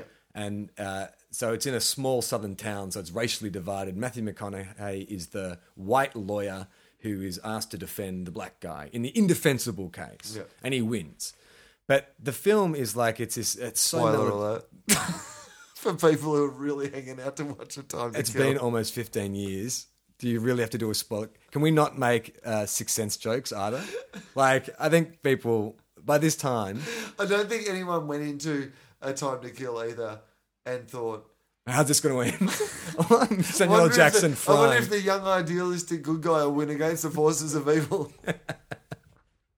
But there's a scene in it where, I mean, Matthew McConaughey as a fucking academic of any kind, all right, you're already stretching the realms of credibility. He's a laid-back Southern lawyer. He's played a lawyer a lot. He was the Lincoln lawyer. But he starts to get harassed by white supremacists in the town for defending a black guy. And there's a scene where I think, his house gets invaded or they set fire to whatever. And you see him like run out to the street and he rips his shirt open.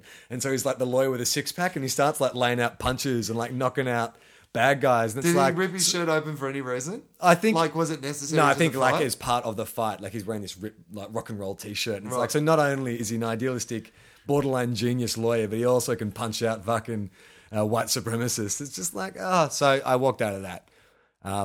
Well, you know what? So you don't but know. you know what? I walked... So you actually don't know if No, you I was won going to or say, not, Charlie. I actually walked out as they gave the verdict. I'm sure there's probably about 5 minutes of wrap-up, so I pretty much stayed for the whole film. Yeah, you waited for the result. Yeah, wait for the result. Like, that's it. The game was over. Yeah. The other fans in the cinema are clapping as they leave. Yeah.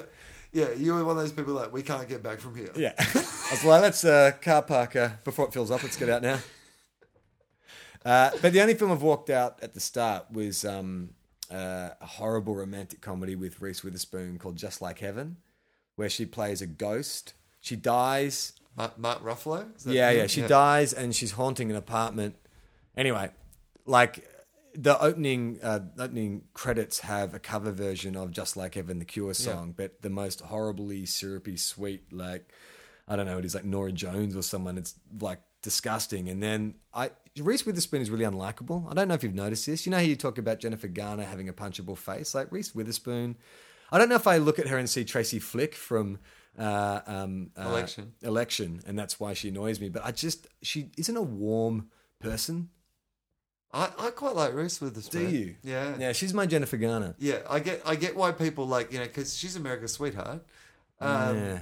But I get it. I don't know really why, because I sometimes like people despite having a lot of evidence against the fact that, like, I went through a period in my early 20s where I was like, oh fuck, really? Demi Moore's got a new movie? That'll be good. And I would go along, like, having never enjoyed a Demi Moore movie, but thinking, oh well, this one will be It's good. like Angelina Jolie. Like, she's Angelina Jolie. She's a movie star. I cannot think of one film of hers that I like. Not even Girl Interrupted, which is meant to be like a good film. I've never made it through that. Nicole Kidman's like that for me. I'm like, how is Nicole Kidman? Like, Dead Calm. maybe. I didn't mind that one where she was the TV reporter that had Joaquin Phoenix. But, like, really, To Die For. in her entire career, Batman Forever, you went and saw that. I did go and see it, but not because Nicole Kidman was in it. Like, that actually is as weird as it sounds about a guy dressed as a bat fighting crime. Nicole Kidman being in that film kind of did make me go, oh, this isn't Batman, that's Nicole Kidman. Yeah, right. You know, that they did it again in the next film with fucking Elle Macpherson in Batman and Robin. That was just like, this is strange. Like, this is Elle Macpherson. She's not even like an actor. No. I can't even believe her as being an actor, let alone an actor being another character. All right. Next question. Yep. This is from Isaac Kingy. Hey guys, I got a scenario for you. Okay, We good. like scenarios. Zombie apocalypse. So the usual situation where if you get bit or infected, you become a zombie. Okay, got that much. Because that's your standard. If you get bitten by a zombie, you yourself become a zombie. Okay. No way around it. All right. So one of you or your loved ones gets bitten. It takes a while for the full infection to take over. All right, cool. It's kind of Shaun of the Dead style with the mum at the moment. Like, she's been bitten. You know that she's going to turn into a zombie at some stage, but at the moment, still not a zombie. Okay, and now that there's no technology or communications Okay, because it's apocalypse. Yeah, sure. But there was talk of an anti-serum made in Perth that's proven to work. Okay, all right. It takes 3 days for the infection to fully take over and 5 days to drive to Perth, or 3 hours on stop. I like this. Okay, Yeah. so So 3 days for the infection to take over, but it takes 5 days to drive to Perth. okay, good. Do you take the risk of curing them and potentially getting infected yourself from an Yeah. anti-serum that may or may not exist? Or do you shoot them and save the rest of your group from potentially getting infected. Okay, I get it. And you have to shoot if you choose the option to shoot your loved one or each other. Yeah, okay. All right. And then he gives an example. This is the longest email ever. Will's been infected, and Charlie has to decide whether to take a gamble and drive to Perth or shoot him and save the rest of the... Yeah, okay, that makes complete sense to me. Okay. One of us has been infected. Yeah.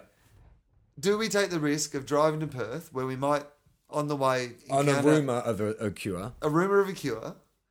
Or do I just shoot you now? Yeah, or do you just shoot me now? I'll just shoot you now. Is that all right? I'll just shoot you now. Honest, I don't know where we stand. We're just going to get some dinner first, but then I'll shoot you after that. Is that okay? We've got 3 days. What do you want to do? No, I would expect that you would allow me to shoot you because I would ask to be shot. If I was the one who'd been infected, I'd Fuck say... that. Really? I'd be like, take me to fucking Perth. Let's go to Perth. Let's go on an adventure. Let's not stay here to get got by zombies. Let's fucking go and find the antivenom. No, shoot me. I'm one of those people who watches like films like Aliens or something where Sigourney Weaver's fighting the mother alien and she's, fighting with every inch of her will. If that was me, I'd be in the corner just curled up saying, all right, just make it quick. I don't want it to hurt. Like, you're saying 5 days of adventure. I'm like, but we're going to fucking get petrol and there might be fucking marauders on the way. I'll buy lollies and stuff, travel snacks. Okay, barley sugars. I'll get some barley sugars and a Rodney Rood cassette from a truck stop. We make it an adventure. All right. Mitch Garling. Hey guys, love this show, etc., etc. All that normal dick-sucking stuff people put in emails, ha ha ha. You guys getting together, chewing the fat has made a mate, and I do the same, so thanks for the inspiration. It's called the Lolcano. It's an eruption of ruffle copters, as in roll on the floor laughing copters, and lava laughs, or something like that. Just wanted to know if you guys could be any woman in the world for a day. So he just put a plug in at the top of his question. Oh, really? That's okay. I'm fine with that, but he's just plugged his own podcast. All right. I love that I assumed that the What's question... the podcast called? It's called The Lolcano. Oh, right. Yeah. We do the same, so thanks. Okay. Yeah. Lolcano. So he's plugged his podcast, and I was fine with that, by the way. Yeah. But I assumed that the question was going to be vaguely related to that introductory statement. But no, what he's really done is it's essentially like me saying, oh, by the way, I've got some shows coming up in Perth, and I've got a TV show called The Gruen Transfer. So, Chinese food or Japanese, Charlie? So he asks, if you could be any woman in the world for a day, what would be the first thing you would do, apart from the boob rubbing and looking at your new vagina in a hand mirror? Okay. Thanks, guys. So Snitch nothing, Garling. Not the sexual stuff. Mitch Garling calls himself Snitch. Oh, yeah, nice. So what woman and what would you do? Are we saying not sexual? He just said no boob rubbing or vagina looking. I can do other stuff to myself. Well, I'm assuming... 3 times a day, Will. I'm assuming that he's kind of saying, well, that's the obvious answer. Yeah. Like, that's what everyone's going to say. Yeah. So you can be any other woman. Yeah. What would you do? Yeah. What woman would you be? Yeah. That's an interesting question. I would... Well... I mean, if you're taking the sexual element out, that rules out a lot of women because most of the time I just pick like, a hot girl and then look at myself naked for the entire 24 hours. But if I'm not allowed to do sexual stuff, we're saying sex. Okay. Well, you can't do self-sexual stuff. I can get other guys to fuck me. Yes, you can get other guys. Can I get a guy to you. take my clothes off and just film me? Film you or feel you? No, film me. So if I decide I'm going to become Angelina Jolie, and then I just say, "We'll come round," and after we get through the whole "Why are you Angelina Jolie" conversation, I just say, "Can you just film me, like from every angle?" And so you do, and then the next day I'm back to being Charlie, and I say, "Hey, Will, have you got that tape?" And there I've got like 5 minutes of Angelina Jolie fully naked, and me just in the background filming and saying, "No, seriously, what good movie have you ever made? How are you a movie star?" So that's what I'd do. No, if you're going to be Angelina Jolie, part of it is that you have to live as Angelina Jolie. So I'm with Brad and the kids. So you have to get fucked by Brad Pitt, and you have to. Well, you know what? And you have to look up. If I have to fucking do it, then Brad Pitt's probably not a bad way to start. There's a lot of girls who'd fuck Brad Pitt. You know what I'm saying, Will? I don't. I'm just Miss Right.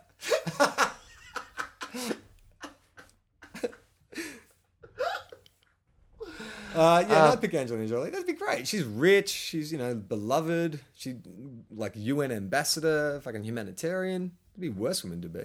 No, I mean that's a very good choice, I think. And you could just she flies airplanes. If I was her for a day, I would just get in an airplane and just fly it, even though I don't know how. But be like, Angelina, you've got to fly to Sudan to address a press convention. I'm like, sure. And they're like, you're right to fly? I'll be like, yeah, totally. I am Angelina Jolie, after all. Before I go, could someone give me a hand mirror so I can just look at my vagina? If I'm going to die, I want to go out thinking of something I love.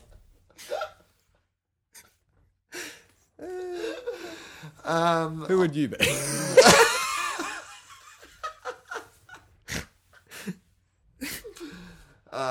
If I could be Wonder Woman, it would be.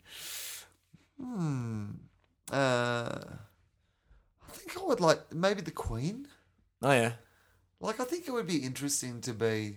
Well, you are a queen, so. Someone really powerful, And the Queen's pretty fucking. Like, is there a more powerful woman in the world than the Queen? Yeah, like fucking the guy who runs FIFA or the Formula One. Like, if you want real power, get into business. Be Bill Gates. Yeah, but okay, well, who's your most successful female businesswoman in the world?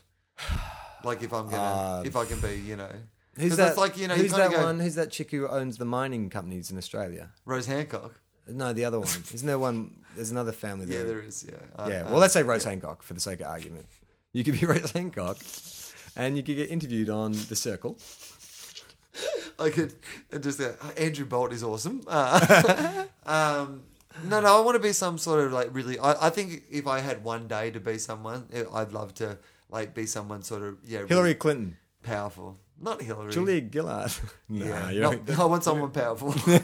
No, I think that would probably be really cool. I don't know. That's an interesting question. I don't really ever think about being someone else. Like, do you ever sit around and go, "I wish I was that person," or "What would I do if I was that person?" I wish I had other people's opportunities. I don't wish I had their lives. Yeah, but then you'd have to fucking do all that stuff. Yeah, yeah, that's true. But then you look at someone like Paris Hilton and go, "Well, I think I could handle that. I could handle just being photographed, just being rich and being famous for nothing." Yeah. I mean, I do wonder if I had been born wealthy, would I have any motivation to work? That's interesting. I think I would. I always think that, Yeah, but you don't know, man, because you've always had to work. I mean, if you came from wealthy stock where, anything you wanted you could really get without having to try. But wouldn't I still want to get, depends what the work ethic your parents instilled in you as well. Yeah, but it's not like my parents were instilling in me that I should be a comedian. No, but my grandfather is a father, my dad is a farmer, my brother's a farmer. Yeah. So the occupation is irrelevant to your discipline and desire to succeed. Yeah, but I still might have the same interests. I still might be a guy who's interested in comedy. Yeah. I just maybe wouldn't have to fight my way up from where I came from. You could probably buy your own club. Buy my own club, do my own shows, and pay people to tell me they were awesome. It's interesting though. I don't know. I mean, I don't know anyone. I went to a school with a lot of wealthy guys, but I mean, if you grew up in super wealth, where you can be homeschooled on your father's jet, which is made out of gold. Yeah, that's got to affect a kid, doesn't it? I think it probably does. But, it must be hard to raise a kid with kind of boundaries when you can afford to give them everything. But Warren Buffett, he's like the second richest man on the planet or something like that. And he is an investment guy, best investor in the world or whatever. And he he has left his kids any money basically. They've had to make all their own money. He just raised them. He's given most of the money that they made to charity. Yeah. He kind of just does it because that's what he does, and he made his kids all work their way up through the companies and do all those sort of things as well. I think you can still raise your kids right if Yeah, I'm not saying if you could do that, but I'm saying if you had just grown up with the opportunity of, I'm not saying you just grew up with a rich family with a strong work ethic. Yeah. If you grew up in a super privileged environment where you were spoiled, would you still have that work ethic? No, but you'd end up like those guys. You'd own a nightclub, or Yeah, I mean, I heard a mate of mine was... you'd still have a business. You'd be, you'd co-own a nightclub. You'd DJ. Yeah, that's right. Promoter. You'd be a promoter. Promoter. I love that joke. What do you do? I'm a promoter. Yeah. Right, so you do nothing. You're just very wealthy. Yeah. Having said that, producer is also I'm finding an occupation where you don't actually need any skills or qualifications. You're just rich. Yeah. So we're done an hour and a half, and we're like, probably not even halfway through. Oh, really? So should we just pick one more and then... Yeah, let's pick one more and then we'll say something for another time. Yeah, cool. All right, so this is from Andrew Portbury, who asks, the guys, he says, guys, the question I want to ask is, how far have you ever been behind listening to a podcast? I've been with TOFOP from the start, but I've only managed to listen up to episode 33 so far. Similarly, I listened to Hamish and Andy's radio podcast and just finished the September 30 episode from last year. Andrew Portbury. I don't know what to make of that question. Well, look, it's a very specific question. Yes. Like, he's really like viewing our podcast like it's homework. You don't think he's taking the piss? No, he's just saying that he's like been listening from the start, but he's obviously a busy But guy. the question is, how far behind have you been? Yeah. That's a strange question to ask someone. Well, not if you're behind in a podcast yourself. Will, have you ever gone up to someone and gone, do you we both listen to Smodcast. You've never said to me, how many episodes behind are you on Smodcast? But you might hear... you may say, what episode are you up Yeah, to? yeah. Not how many are you behind. It's a very But he couldn't strange say, question. he couldn't ask us what episode you're up to because he's talking more generally, so he had to phrase it in a different way. That makes sense to me. How far behind have you been in a podcast? It's like people who, I have friends who watch TV series, and the TV series, they like the TV series, but it's been finished for a couple of years, and they still haven't got round to watching the final bit of it. You're like, oh, you're behind. Everybody else, knows what happened. Yeah, okay. It's a big question to go out on. No, I don't think that's our closer. Maybe we should do All another right. one. Okay, this is from Stephen Bray, who says, Dear Sirs, I like it already. I'm sure this is a repeat. Here's my question. How do you feel about your newfound American fans? Were it not for the podcast, I, as an American, would never have found out about you. I like this already. I like that it's got an international flavour. This feels like a good note to go out on, Charlie. Okay. I couldn't pick you out of a crowd. I suppose I could look you up on Google or something, but that takes a lot of effort. Probably less than writing this email, but sure. It would also require my powerful American brain to take its mind off war and Nancy Grace. I like the quality of our listener has suddenly gone up. We really think about it all the time. It's important. Really, though, you guys are fucking hilarious. We'll just end it there. No, there's more. I wish that was the end of it. I'm Will Anderson. And I've actually garnered a lot of Aussie culture from listening to you guys, which is cool. Really? We talk about a lot of American stuff. I know, we try to keep it general, but I should The Blue Heelers talk. Yeah, a lot of It's a Blue bit of Heelers. culture. Bit of Yahoo series. Sneak Jack question. Thompson, he's probably going, oh, that Josh Thompson. Sneak question, because Americans are greedy, right? No. That's him saying that, not me, because I'm not racist. If Will and Charlie could be any person other than themselves, regardless of the time, who would they choose to be? And this is Steve from Seattle. If mentioned, please call me Regular Steve. Thanks, Regular Steve. Thanks, Regular Steve. This has the similar vein to the chick question. It does, but this is anyone from history at any stage. And this is where you decide to unveil that you're actually a neo-Nazi. I would like to be Adolf Hitler. And here's why, Charlie. 6 points. I thought you were going to say 6 million Jews. I was like, ooh. And he thought the other question was too dark to go out on. Charlie's getting a little edgy. And then we discover that 90 minutes into a podcast, you get really racist. That would be the irony. Making a joke about you being racist, I actually reveal myself to be a massive racist. That was my trap. If I could be anyone... Can you be fictional or does it have to be real? No, keep it real. Keep it real. Okay, well, I'm just warming up. This might not be the one that I finish on. Okay, so you're going to throw out a couple of You got your nominees. Yeah, and this one's probably going to be bad for Regular Steve because it's an Australian that he might have to Google. But I often think of how cool it would be to be Lee Matthews. Now, if for people who don't who aren't AFL people or people who, but Lee Matthews is the Michael Jordan Player or of the century. John Bradman or the greatest player. Pretty much. Wasn't he voted Player of the Century? Yeah. Yeah. And pretty much recognised as Like, I mean, there's always going to be a debate over who's the greatest players in sports. He was but- an athlete who had the perfect blend of toughness, skill, leadership, longevity. Yeah, he won like 8 best and fairest, which is still a league record or something like that. Or I think Bob Skill might have won. Although I 9, never but- won a Brownlow. Never won a Brownlow because he Controversial. loved to punch blokes in the face. Yeah. Like he was, they call him Barney after Barney Rubble. And he wasn't like, you know, the tallest, most athletic. He wore and still wears a mustache. Yeah. And he, for a bloke his size, he just used to love to punch blokes in the face. I had a photo that was my screensaver on my phone for a while, and it was a photo of Lee Matthews I found. I was flicking through his autobiography, and it's a photo of Lee Matthews as an under-10 footballer. Yeah. And it's a bold black and white photo, but if you just drew a little moustache on it, he looks exactly the same now, and he's almost, in his 60s? Yeah. He's just got, like, and he's one of the smartest, most intelligent when it comes to football, but also most intelligent when it comes to the world. Like, I really enjoy his philosophy. I listen to him talk all the time, and I just fucking love it. Yeah. But I also love that this guy who is so kind of sentimental, this guy who so understands human existence, just loved punching blokes in the face. Like, and he talks about it quite freely in that way that you're like, because you know what? Sometimes a bloke needs to be punched in the fucking face. And Lee Matthews was the guy. He always reminds me when I see him, because he's got this confidence, never bordered on arrogance, like in my opinion anyway.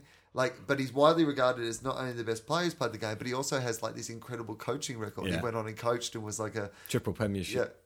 Well, he's coached 4 premierships, but 3 in a row. Yeah, that's which right. is like really hard to do. Yeah, like and he's a great commentator on the other football now, and he just carries himself with that confidence. If someone else in the room says, the greatest AFL player ever, Lee Matthews, is here, he just moves on.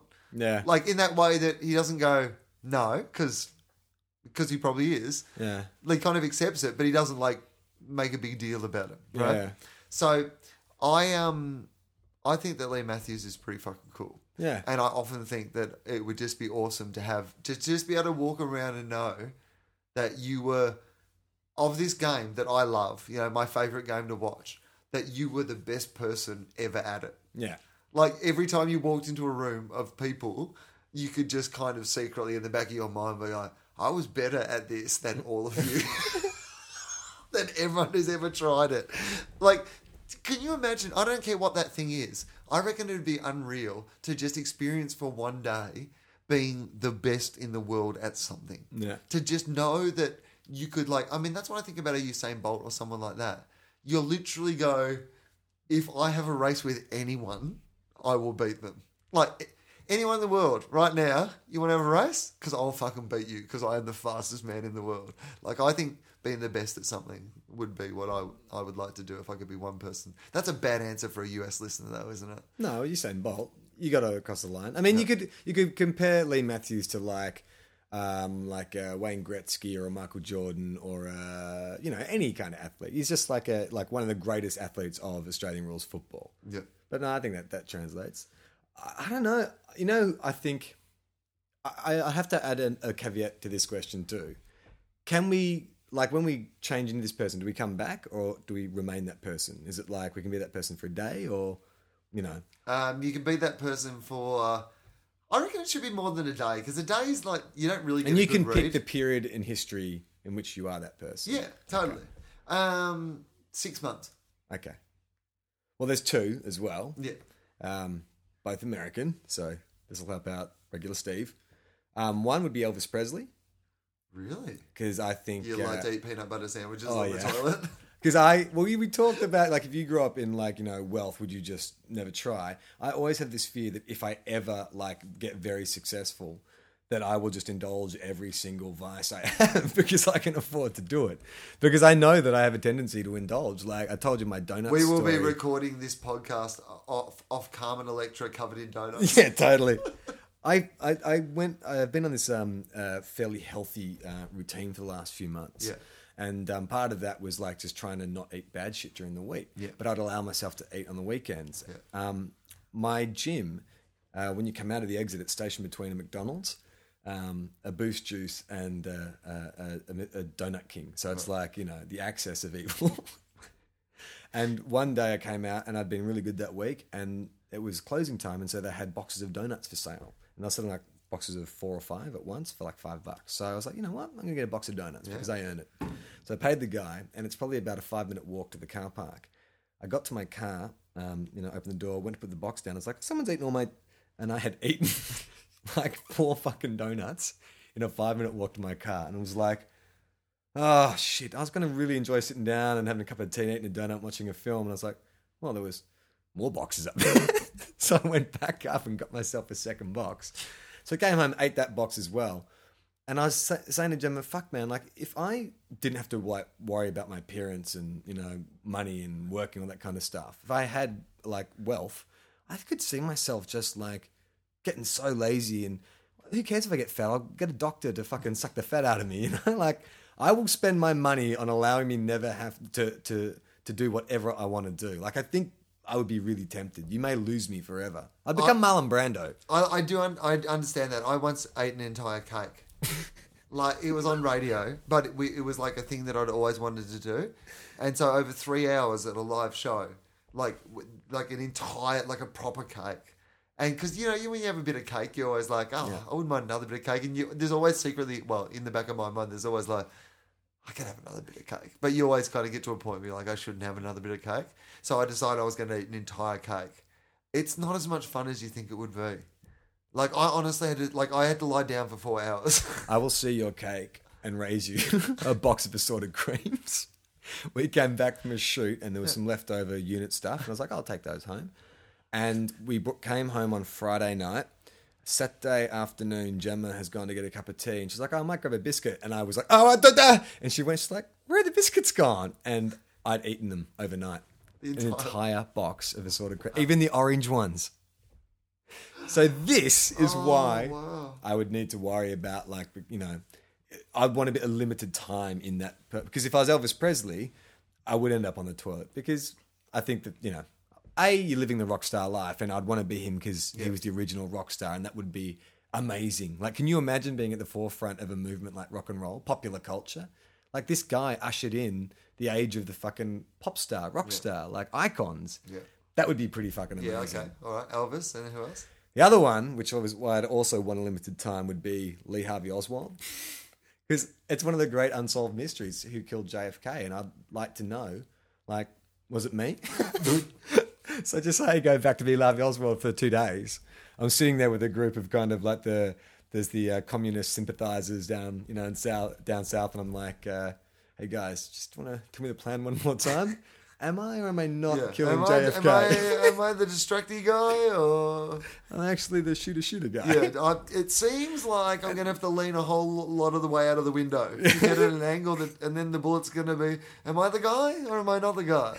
And this is the problem with body swap comedies. If I become Angelina Jolie, I'm going to smash a plane. I become Lee Harvey Oswald, I can't snipe. Dave Grohl. I'd like to be Dave Grohl. Yeah, I'd like to be Dave Grohl. I think that would be. He just he's funny. Yeah, and he's been in like. Well, okay. Well, I actually said to him once on radio. I was interviewing him on the radio, and I said to him, "You've been in Nirvana, the Foo Fighters, and Queens of the Stone Age at that stage." And I said, three of the best bands of the last 10 years. Maybe some of the best bands of all time. What's the secret? And he just leaned back and went, sheer unadulterated talent. And I was just like, he's a guy who's also just like, fuck, he's had an awesome life. He's a cool guy. Like, girls love him, guys love him. He's fucking hilariously funny. And he plays rock and roll in a way that is just fun. Like, he's a guy who just enjoys here's the his thing life. I love about him is have you seen the documentary they've just made about their new album? Because their new album they've recorded in the old garage, right? on reel to reel. Yeah. So it's not like they're not using Pro Tools or anything like that. They recorded it in Walking the Room's closet on a handheld. But they literally have to. So they have to get the guitar parts right. And if you look back at Dave Grohl's career, and in this documentary he talks about it, like, you're in Nirvana. Stop. Yeah. You can live off that. Like, he doesn't have to do anything ever again. You're in Nirvana. But now he comes up and he starts his own band, and that band's fucking awesome. Yeah. And then he starts guesting on other bands like Queens of the Stone Age. It's like, okay, enough. Like, your life's pretty fucking cool. But what's great about him is that he seems to be someone who genuinely does projects based on enjoyment. Yeah. You know, and like wanting to have fun. Like Probot, you know, which is this album where he got people to do covers of metal songs. Yeah. And who knows how many albums that sold, but he got all these great musicians in, and it's pretty much like a personal project.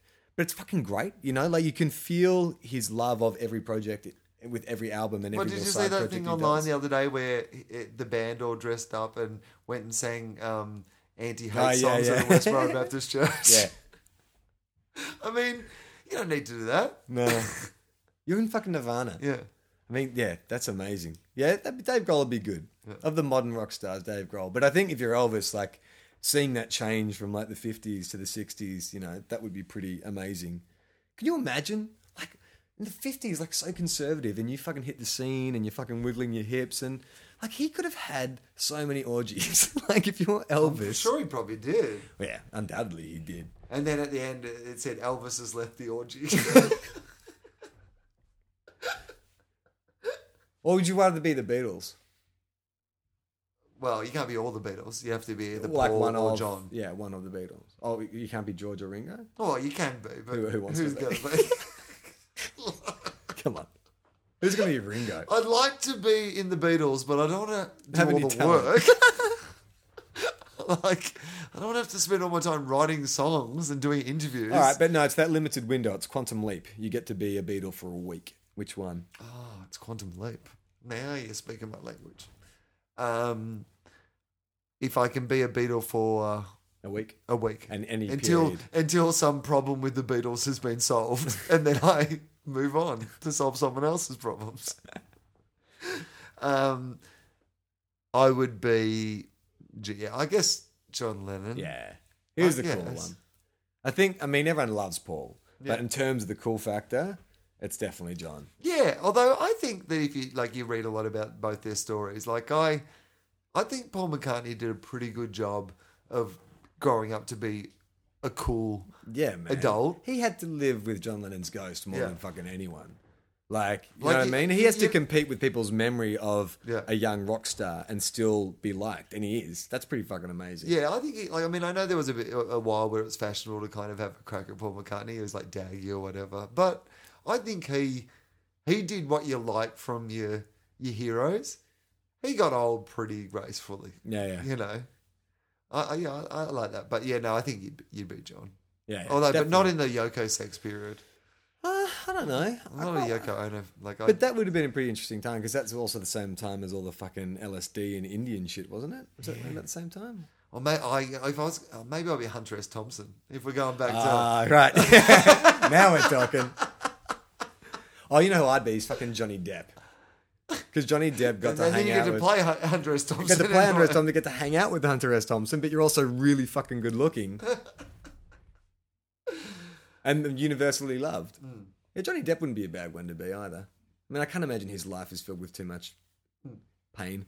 I love the idea that he said, like, he's gone anyone in the world. You know, we could have said, like, Gandhi. Or, like, you know... Elvis Presley, the Beatles, Dave Grohl. Metal Mickey. It's not even a human, you fucking idiots.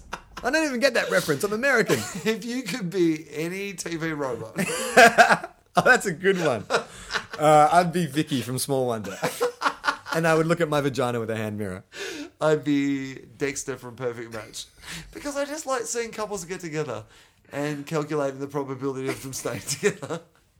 Oh, this has been mammoth. Let's fucking wind it up. So we'll find a later date to get to some more questions. I actually found that really interesting because I feel we're getting a reflection of us in the questions that we're being asked. You got some plugs? Oh yeah, I'm on tour. I'm going to Perth and then Port Macquarie and a bunch of other places. Country Victoria, willanderson.com.au for the details. But we just added an extra show in Perth, so if there's Perth people listening, come along. That'd be ace. And check out our Twitter, TweetFop, Facebook page, Tumblr, and Wikipedia. Yeah, we totally have a Wikipedia page. Check that shit. It's like a proper page. Yeah, I know. It's full of information. Yeah, thank you to the people who did that. Yeah, good on you. Appreciate that, whoever they were. Was that your mate Roger? What's his name, Rodney? Ronald. Rodney. Rodney Havarton and Regular Steve. This one's for you, fellas. I'm Charlie Clausen. I'm Will Anderson.